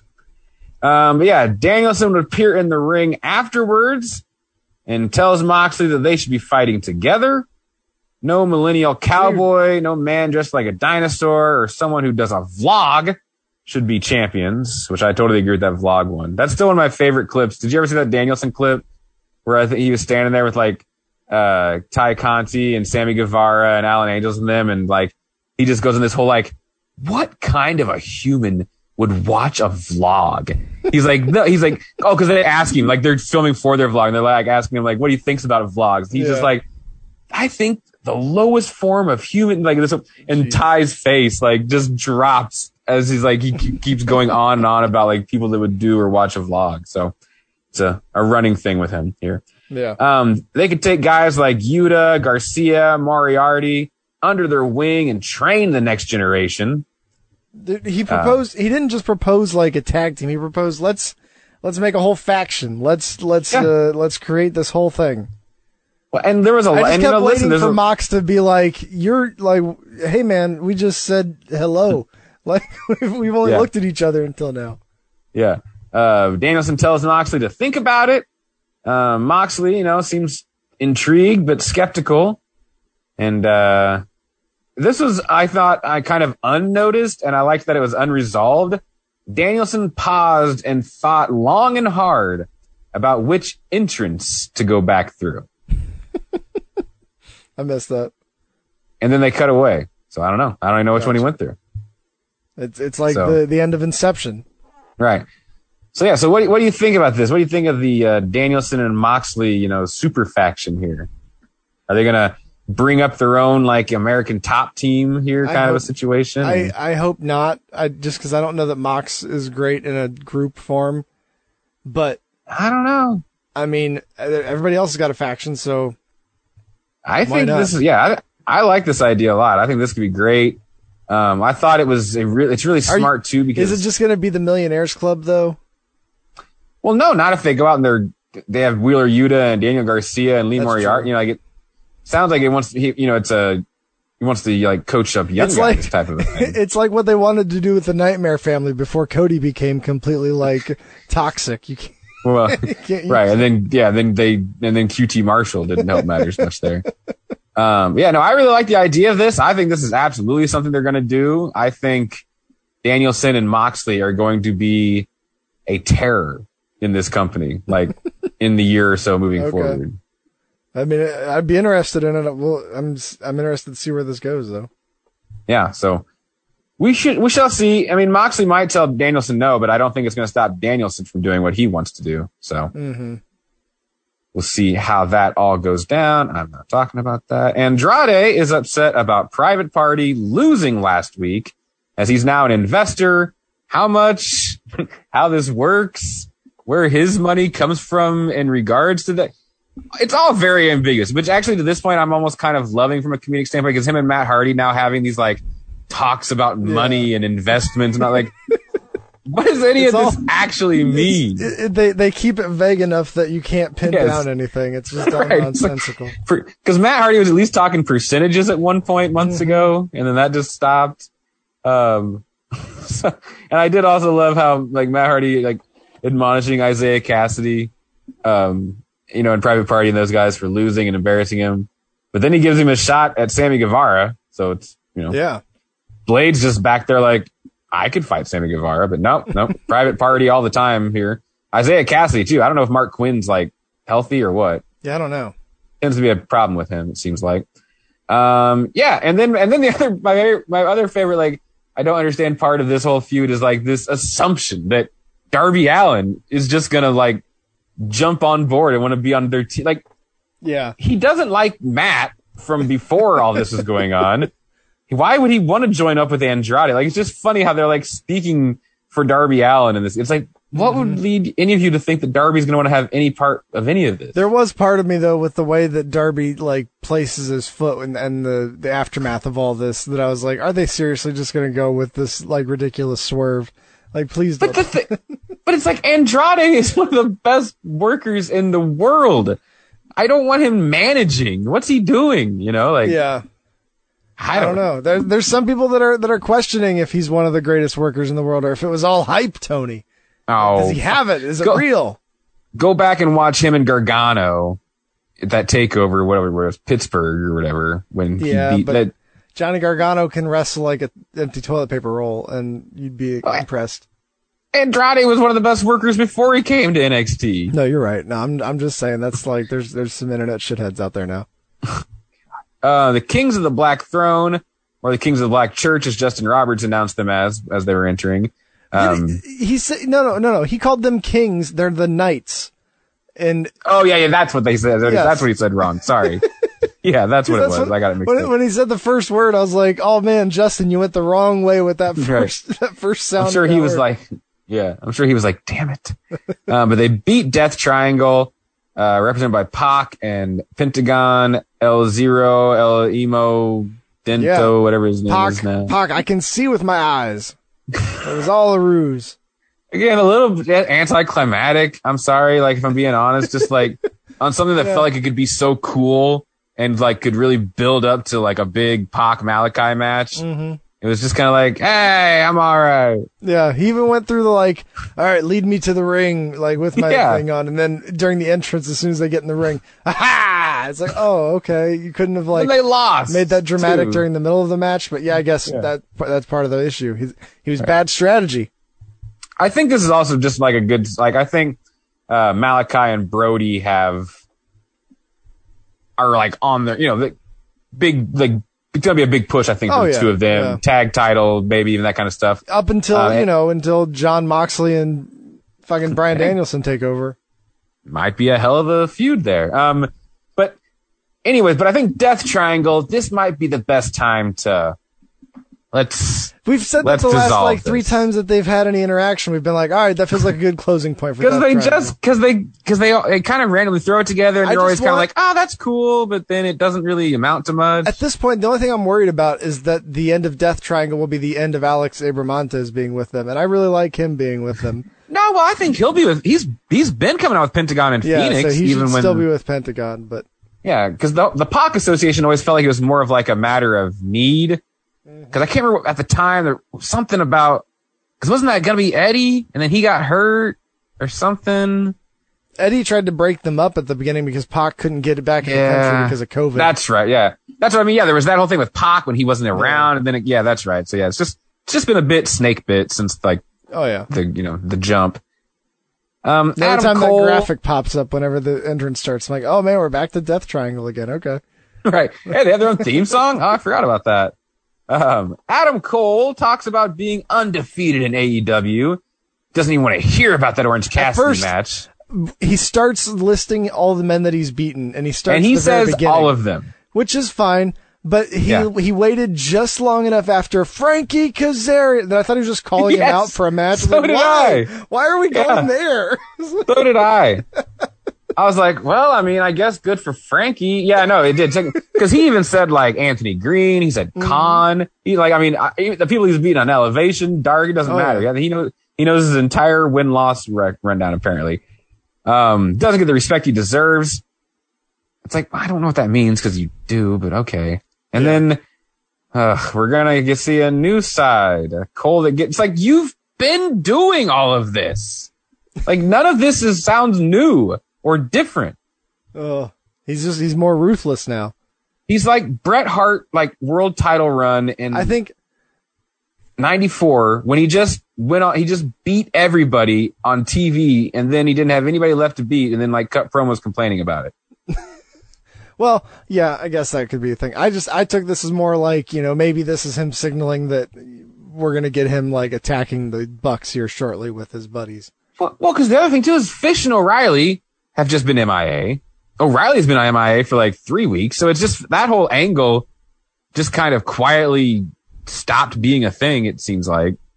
Gotcha. Because the Bucks also weren't around, this year. So I don't know. I get that it's a lot of people to get on TV, a lot of stories. Sometimes things won't be on the show. And then there's also the COVID scares that are constantly happening because new variants make it difficult. And then you have that. Yeah. So another thing about this company that drives me a little crazy with their unsanctioned matches, and I do think it's a smart way to like give people losses, but But what annoys me is like the story afterwards has been this every time. The bad guy loses the unsanctioned match and then just acts like it didn't happen. And it doesn't matter because it's not on my record. Doesn't matter. Britt Baker, doesn't matter the Thunder Rosa beat her. It didn't matter that Jon Moxley beat Kenny Omega. It won't matter till they have their next match, and then it will matter again. Right. And then they'll win that match and say, just drives me a little crazy. Like, I like it. It's a good way to like kind of give a win to something, without maybe hurt. But at the same time, it has been consistently the exact same story every time. Like, because this is the first time Adam Cole's spoken since he lost to Orange Cassidy, the huge, amazing looking spot. Yeah. And he's just like, oh yeah, who cares? It's like, I don't know. Can't you at least be a little upset about it or sell it a little bit? So, yeah. No, I get what you're saying. Drives me a little crazy how they kind of keeps going that direction. Nyla Rose, in my opinion, got a bit of a surprise victory over Ruby Soho in a solid match. That's gotta be one of Nyla's first singles matches on Dynamite since she was champion, probably. That she won, or that? Well, she's had matches. She's had matches. Singles matches? Yeah, but she's lost them. Oh, okay. Because she took on Riho when she first came back. Oh, yeah. Right. But anyways. That's true. Gun Club Bully Jungle Boy backstage. I don't know why. This was the one that I was talking about with the attacking from, because they're like, hey, come along with us, cameraman. We're going to go after, you're going to want to see this. And literally the camera just pans 2 feet and he's right. Yeah. It's like, so Jungle Boy heard the come along with us, cameraman. Right. Well, and why are Jurassic Express not hanging out with one another? It's clear that they can't be separated. And why they're always hanging out in this dock loading bay area when they get beat up by the Gun Club. Because that's the only place that they've got, all the other rooms get claimed very quickly, and Jurassic, Jungle Boy and... Well, yeah, that's true. When you have 6 backstage segments where someone attacks someone, then you run out of spots to do them in. All right, Chris, we'll meet you in the, the eastbound stairwell, so... No, sorry, that's the Andrade Hardy family office. They're standing in that stairwell right now for their promo. So yeah, I'd imagine Jurassic Express and the old ass boys are gonna have a fight down the road. The Millennial Cowboy, the AEW champion, Adam Page, who I haven't loved the booking since he's won the title, is out. I just feel like he's in the middle of the show every week. Yeah. And it just never feels special. Well, because they've also been having other major matches. I know, but man, it's just it was just the story to get him to the belt, and then it's he gets the belt. It's oh, yeah, the Danielson stuff. It's just been he got the belt, and then all of a sudden we've got to feature CM Punk and MJF because they're having a program all on TV and not on the pay-per-view. And so it's just, to me, it feels like there's just so much other stuff they're focusing on that it's forced them to kind of leave him in the middle of the show. Because then, we don't put him at the very beginning, I guess, but yeah, I don't know. They're so afraid to get compared to Raw or SmackDown that they won't just do, because this is an opening of the show segment. Yeah, I'm totally fine with the way that he's the people that they've been putting it. I'm excited about the match. Yeah. But like you said, the booking has felt a little bit, less. I know they don't want the comparisons, that this is how you open the show. Yeah. Your champion comes out because he's the champion. He's the face of your company. You know what I mean? Yeah. And Tony Schiavone has questions. The microphone will be taken out of his hand and he will stand in the corner for the remainder of it like a pervert. I'm sorry. So yeah, he talks about his Texas Death match next week against the Murder Hawk Lance Archer. It's fine. Jake Roberts and Dan Lambert, because at some point Lance Archer acquired a second manager. Well, yeah, it feels very much like they realized that they got Jake right at the end of his ability to really do much. And right. I feel like they've just kind of quietly are all right, we need someone else to speak because Jake can only say a few things. Yeah. Because it also here when they first came out, it looked like Jake was trying to do the start to say something, gets cut off by Lambert, just taking over from the beginning. Because let's face it, that's why we've talked about how Lambert doesn't need to be put with talkers, because he doesn't leave much room for room in the conversation for the person he's representing. So yeah, it's funny watching them compete to talk. I'm surprised, honestly, the way that this has all worked out. How did Dan Lambert not just end up with Andrade? That's not bad either. Andrade's character is a character that also fits into the I guess like, the cool rich guy that similar to the guys that Lambert has with him, except for, he's then not stealing mic time from Scorpio Sky and Ethan Page. Well, exactly. Yeah. The men of the year don't need him. I think there's a place for Dan Lambert in this company. Mm-hmm. They don't need to put him with people that have the ability to speak for themselves. Like, you've got plenty of folks that could use the mouthpiece. Let's just be wise about this. Let's have him be the manager for Danhausen. Wow, what a combination that would be. I'm just envisioning a heel Danhausen now as well. Anyways, Archer and Page, of course, end up brawling. Dan Lambert used a chair across the back of Page that had no effect, but that distraction allowed Archer to take control. Attack from behind, hit a choke slam on the steel steps. Just great stuff. Again, in this company, I know they don't do the monthly pay-per-views, but it's like, shit's going to be on TV next week? Mm-hmm. Like, all right. I mean, I don't want to be overly critical. Who do you think? Go ahead. What? Who do you think he faces at the Revolution show? I mean, Jesus, I don't know. Like, I was about to say, I don't want to be critical. I know we're trying to build an audience. We're trying to be fast paced. But I just think we could slow down on some of these feuds a little bit. Like maybe you can wait till Revolution. I like having these matches on TV though, man. I like having, but it's just a chance to watch some championships. Listen, that's what I'm saying here. I'm on both sides of the fence here. I'm talking out of both sides of my mouth. Like, I like watching them. I like that it's free for me to see. I like that it makes their TV shows more compelling.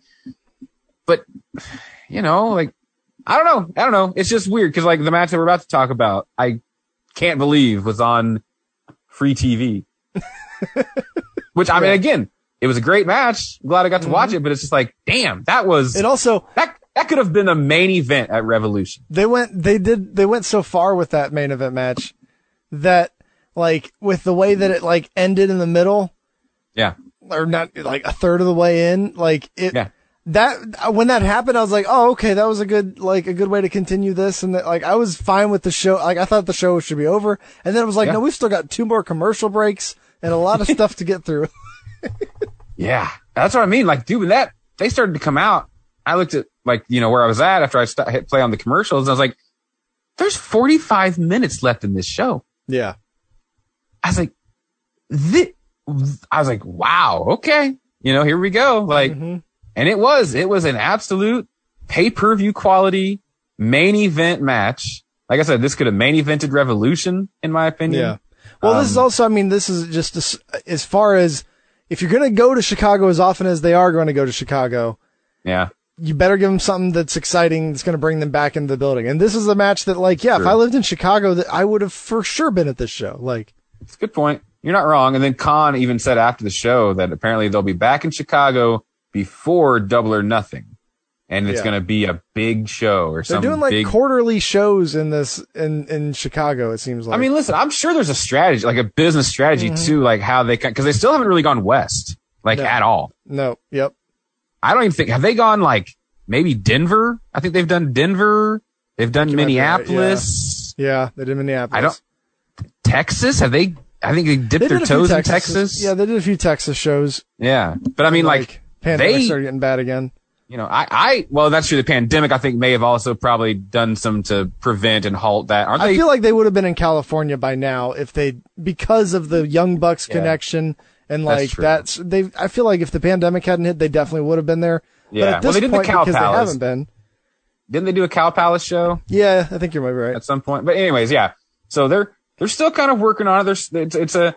I'm sure that it's a smart build to making sure you've got these markets before you start maybe coming to them a little bit less regularly as you expand into other markets. Up and you next, go there Boise. You gotta go up there and get the Bismarck and Boise and Olympia, all those important ones up there. North Dakota, South Dakota, let's go. Yeah. I loved seeing a Pepsi plunge. My IWA Mid-South loving self was very happy to see that one pulled out. And I like that the storyline coming off of it in the match was the exact thing that I was worried about if he did it in the first place. I was like, that is a killer move for your knees. Dude. Like you. Dude, yeah. No, yeah, there's a reason why he stopped doing that. But yeah, MJF would win the match. It would be restarted and then won again. Yeah, he choked him out with the tape. I loved how quickly Tony Schiavone, the man who's like watching weekly old shows for his podcast, so he sees all this old stuff all the time. Yep. He's just like, oh, it's the tape. It's the tape on the ring. It's like, that's not something that people just do all the time anymore, man. But I mean, okay. It is, that's one of my favorite, though, like, heel things. It's just so smart.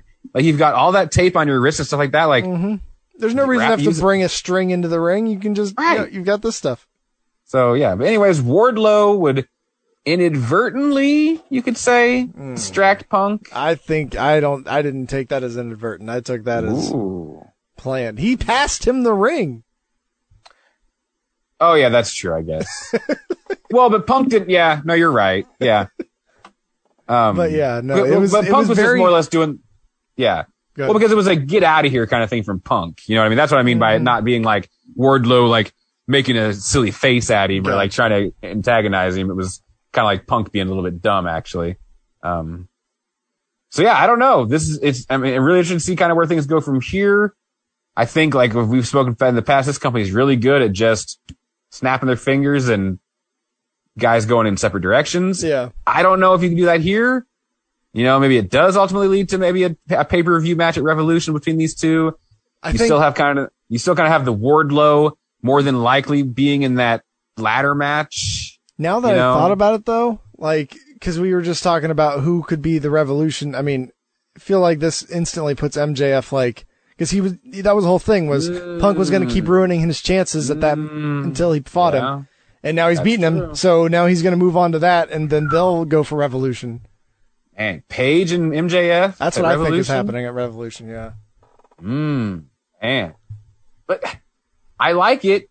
The only thing that I give any pause to is that ladder match Easter egg that they've dropped weeks ago now about, remember, Wardlow, you're going to win the, face of the Revolution ladder match and then you're going to give me that title opportunity. Yeah.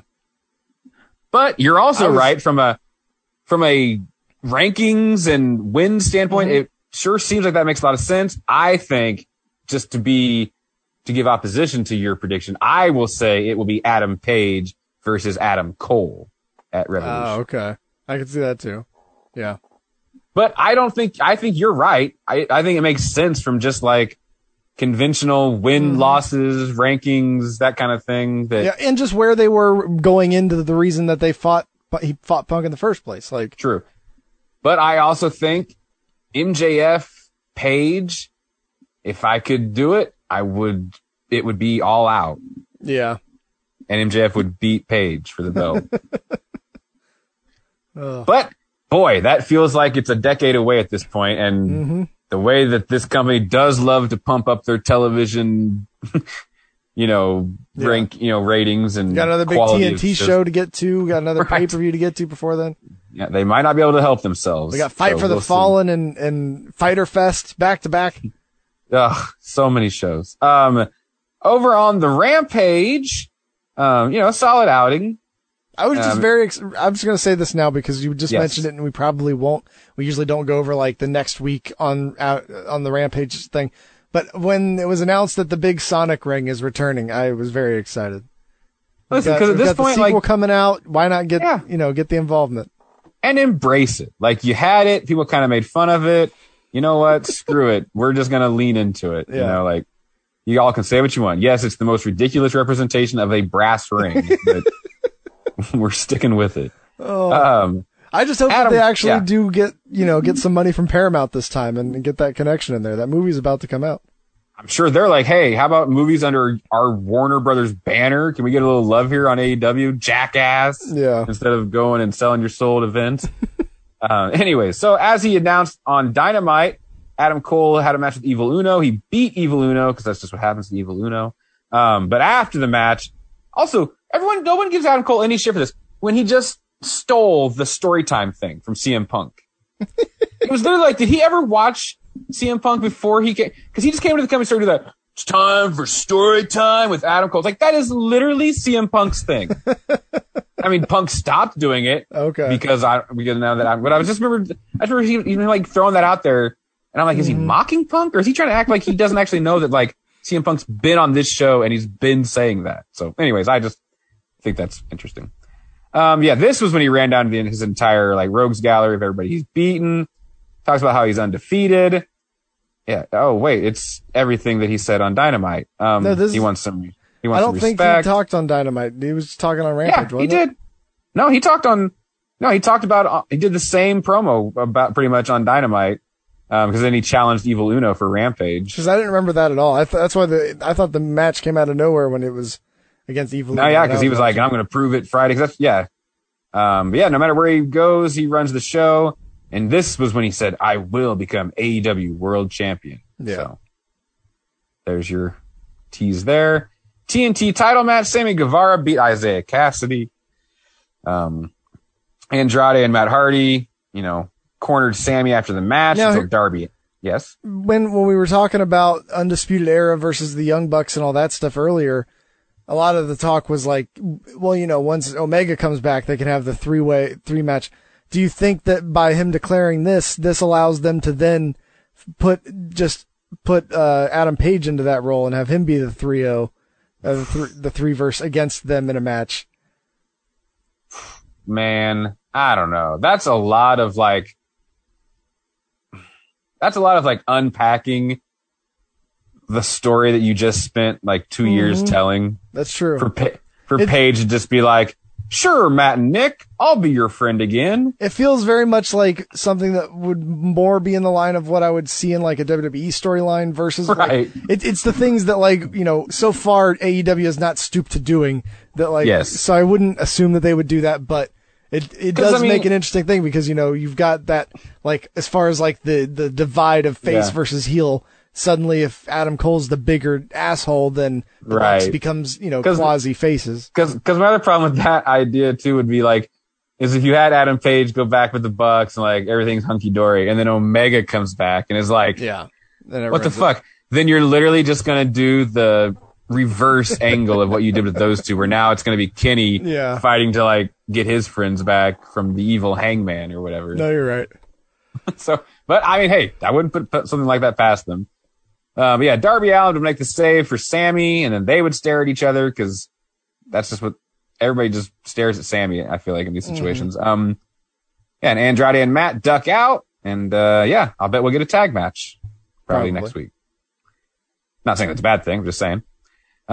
Yes, folks, if you're running the tally, this is probably the 145th consecutive backstage interview that ended in an attack. Tony Schiavone is interviewing Chris Statlander, and I think this was another front attack situation as well, if I remember right. Well, I mean, I feel like there's the one thing I will say about this front attack criticism, just because you're assuming what is on the camera side of the room. There could very well be a turn in a hallway or something right there. But you're right. If we're on, just in a warehouse and we're shooting in one corner and then you get attacked from the front. Yeah, no, she runs in and just punches her. And Layla Hirsch is, she's kind of short, so she's sneaky. I mean, she could have just maybe been below the sight line of Chris. No, it was from behind because she hits her with the chair in the back. Oh, that's right. You're right. Yeah. Okay. So Statlander was saying Layla Hirsch needs to act like a professional, blah, blah, blah, blah. And then that's when Layla attacked her with a chair, and there you go. Not very nice. Yeah. And then Red came to check on her. Oh, yeah. Yes. Red Velvet came and checked on her. We had a match that I couldn't have been more disappointed in how they got to this match, how they promoted this match, and how this match ended up coming to be.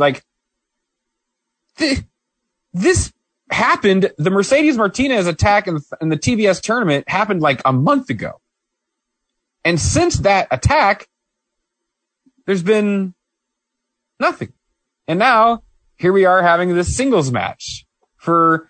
Again, it's just one of those examples I talked about last week where it's you have opportunities to promote and produce solid feuds in your women's division, and then you take a month off between the initial attack and when we're getting the singles match between these two and this blood feud. I mean, kind of. The gap in time was just a little bit long for me. They've been doing promos every week. Have they? Okay. Yeah, they've done a good job with the promo. I remember specifically, last week we discussed the promo video was really good in promotion of this. But you're right. It was the attack happened, then a week went by with nothing, and then you have a week of Thunder Rosa being hey, what the hell was that? And then a week of Mercedes Martinez, and then it's just been hype promo things. Yeah. Just with the snippets of the very short, promos between the two. It hasn't been something that's been given a ton of focus, but sure. by the time they got here, they made it out to be this like main event level match. And then it also ends like very quickly in a way that even the announcers are going, this doesn't happen here. What's going on? I know, right? Yes. The rare disqualification end here is Thunder Rosa would beat Mercedes Martinez by DQ when she just used a pipe that was just laying around. Yeah. And attacked Thunder Rosa steel with pipe, it. Tony? What about it? Yeah, sorry. But yeah, we'll just also get to the revelation here of, this was a bit of an eye roll for me. Could have done without this. Yeah. I just maybe wish it'd been somebody else or just involve Jade maybe and Mark Sterling or something. Well, because it did involve Jade and Mark Sterling. Because that's the whole thing. This is very much like Matt Hardy and Andrade level fuckery, where it's like it just feels very like we're I guess going we should through. say. We're Before going we through talk all about of it, we these, should say what these happened. Curves and corners just to get around to say that basically, Dr. Baker was the person money rolling all of the attack through another person. Through another person, which I also and I guess it's wrestling, spin my belief. There's a lot of people with just like disposable income in this company that are like able to pay people. Yeah. There's also a lot of people that why do some of these wrestlers have so much money that they're just throwing it around while other wrestlers will compromise their moral positions to take that money and make these attacks? Yeah. What's the disparity in pay here between certain people on the roster and others? Like, I know she's also a dentist, which I'm Private sure Party are desperate for money but Matt Hardy's just like throwing it around wherever. Yeah, Private Party, who have been in this company since day one, apparently have not, moved up the pay scale at all since they've been here. But yeah, Britt Baker's paying Mercedes Martinez to, and that upsets her friend Jamie for some reason, because I'm supposed to be involved with all of the thuggery that takes place in this group. Like, what are you talking about? Which is like, I guess that's a reason to be mad about something. We're probably gonna end up with like a Thunder Rosa Jamie Hayter duo against Mercedes and Britt. So, company loves tag matches. So. Jericho was on commentary too, and I actually said out loud, like, that might be the first disqualification in AEW. Yeah. Like, might be.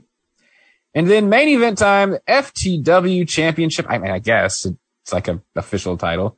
But Ricky Absolute Starks defended against Jay Lethal. In an outstanding match, great showing here from both of these gentlemen. Dante Martin also got involved, taking Powerhouse Hobbs out, which again just kind of disappointed me because it didn't matter. Like, I'm just for something that big, like, oh my God, they took out Hobbs, like, and then that's why Lethal wins. No, he still lost. I was like, okay. I mean, I guess I will say, like, the promo beforehand, like, just listening to Jay Lethal, I don't know, there's something about it, like, it was very old school sounding to me, like, as far as, like, the wrestling promo. And that wasn't bad. It was just different. So much different than, like, everyone else that is speaking on the show. It just stood out to me. But, the match itself, I thought, it was really good. Ricky Starks continues to impress me at everything that he's done in this company so far. Absolutely. Yeah, no, the sky's the limit for sure there. And, Jay Lethal did exactly what Jay Lethal's here to do. And, made Ricky look like $1 million, gave him a big win, and, onward and upward for both gentlemen, I would imagine. And, we'll see if the other Martin brother gets back here soon. My goodness. It's just, because now this has gotten messy. No, it's what's going to happen is one day we'll learn that his contract just wasn't renewed, and then he'll tweet about how he was upset that he didn't get an opportunity, and Tony will tweet about how it was because of his wrestling. And because if you're Dante Martin at this point, who's your mentor? Is it Leo Rush? Is it Matt Sydal, or is it Jay Lethal? What's that poor guy's angle right now? Yeah, no, it's been everybody. He's kind of gotten his big push has come at the same time as they've had a hard time, like, keeping him. I would have stuck with the Team Taz thing for a little longer. Well, no, what they needed to do was like, the Leo Rush angle was like, it was working. Like them as a tag team was coming together. It's like, but with his whole deal, and apparently only signing like a 3-month contract in the initial contract. Which anyways. Why would you let? I'm not. You know what I mean? Like, that's just not wise from the AEW side of things. Yeah. So, But yeah, good deal of shows there. AEW. We don't talk about ratings a lot, but does it give you any concern when Dynamite with MJF and Punk doesn't do really anything special from a rating standpoint? Well, they were coming off their highest ratings in like a year before the week before, so that's what I mean. But it's just odd that then here's the match, and it doesn't do as well in the demographic, and it doesn't do as well as far as overall viewership goes. I don't know. It doesn't seem like that. Like they've kind of like settled into a number that like that's why when it was their highest overall ratings, I was surprised because it seemed like they had kind of settled to a certain point that it's going to take more of a like consistent long term thing of like slowly building numbers up to really go anywhere from this point. Because I just like it seems like they kind of like people come and go seemingly at different times. It's also Wednesday night. Wasn't that the start of the storm that was going across the country as well? Yeah. So, yeah. I mean, I'm not saying necessarily that that's a great excuse, but there are always these other things that are outside of that, like, Olympics. I almost never watch Dynamite live. Like, it's one of those things where it's like, I got to catch it later on and play catch up on it or whatever, just because of things going on in my life or whatever. And I feel like there's a lot of people that are like that. And I don't know how much some of those people are counted in the ratings or in the day after or the, 48 hours after or whatever, all that. Sure. No, I'm not trying to like doom and gloom or anything. I just, it's interesting. And then lastly, we'll end it here with the big news that came on Friday night from Tony Khan himself. DP Wednesday, face of the Revolution ladder match qualifier, Isaiah Cassidy versus a debuting superstar. Tony Khan has sold it as someone is walking through a forbidden door and slamming another door behind them. Oh. When they appear this Wednesday on Dynamite. Is Mr. Cardona?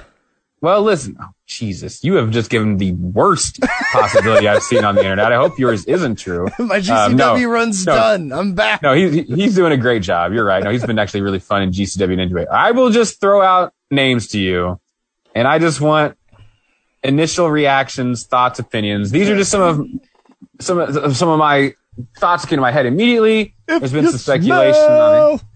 Here's the name number one I will throw at you. Okay. Jeff Hardy. It seems like there's not, there seems like he's got a lot that he needs to get taken care of before he shows up on either company, but now the thing about it is the way it was said almost, it literally almost sounds like Tony Khan is expecting legal issues perhaps to follow the debut of this person. Oh, well, if that's the case, then yeah, probably Jeff Hardy. Okay, so Jeff Hardy. Okay. Will Ospreay. That would be a very that'd be a major, that'd be insane. That'd be that's huge. Big. Yeah, because he's also been the guy that spent the last 2 years talking shit about AEW and about how he's going to build this company in New Japan and he's here for the long haul and he's sticking with them and all that stuff. So, but they've also, his group just continually loses every match possible in that company. So there you go. And he's another guy too, though, that would probably be maybe a little bit messy legally with New Japan. Okay. Also, not a good time to upset New Japan though, by the way, with their I know forbidden doors being opened. Some that are maybe a little more likely, and then I'm going to throw a really wild card. I just can't wait for it to just be Yuji Nagata and you. Well, I know. Listen, that's why we're having fun here. All right, Mustafa Ali. He still hasn't gotten his release yet. I know. If he had gotten his WWE would not be letting it still be quiet at this point. If there was a chance of him showing up over there with the big, they would make it. But clear. The thing I think about Mustafa Ali though is that I think he's the kind of person that says this is the perfect time to challenge this idea of the the no compete and all that. The non-compete and how legally that can matter if you're technically a freelance employee to some degree. It would be a really interesting fight to start. And Mustafa Ali, and he's managed by Andrew Yang. Oof. All right, you went there. I didn't. All right, recently married. The photos online looked lovely. Looks like a lovely ceremony. Keith Lee. I mean, that could be, yeah, I could see that. That one's like the easiest one to happen. Like, that's the one that's like, he's free and clear. Yeah. It's, you know. All right. And then this is the wild card of all wild cards, DP. Wednesday on Dynamite, Isaiah Cassidy versus Shane McMahon. That would be the most fun. That would be the best one. That's what I'm rooting for now. I want Shane McMahon to win that match, and I want Shane McMahon to win the ladder match to face the champion. I want Shane McMahon grabbing the brass ring. And screaming, "Dad, do you believe in me now?" As he holds it. So I don't know. There you go. But it's always fun. Now, I do think that this is one of those things that Khan, like, needs to take a little easy on. We can't every 3 weeks have, like... You keep saying that, but he keeps signing people. I know. Well, no, I'm not saying, like, he can't. I'm just saying, like, you don't want your show to become reliant. Because that's kind of what happened to WCW. Yeah. It got so fun there in the NWO era when it's like, who's going to show up? Who's going to be here? Oh, my God. It's, you know. And then when that stops, you're like, well, this isn't as much fun. Horace Hogan. FUNB. So, goodness. All right, there you go. But that'll be fun. Looking forward to that. Can't wait. Definitely. Sounds good.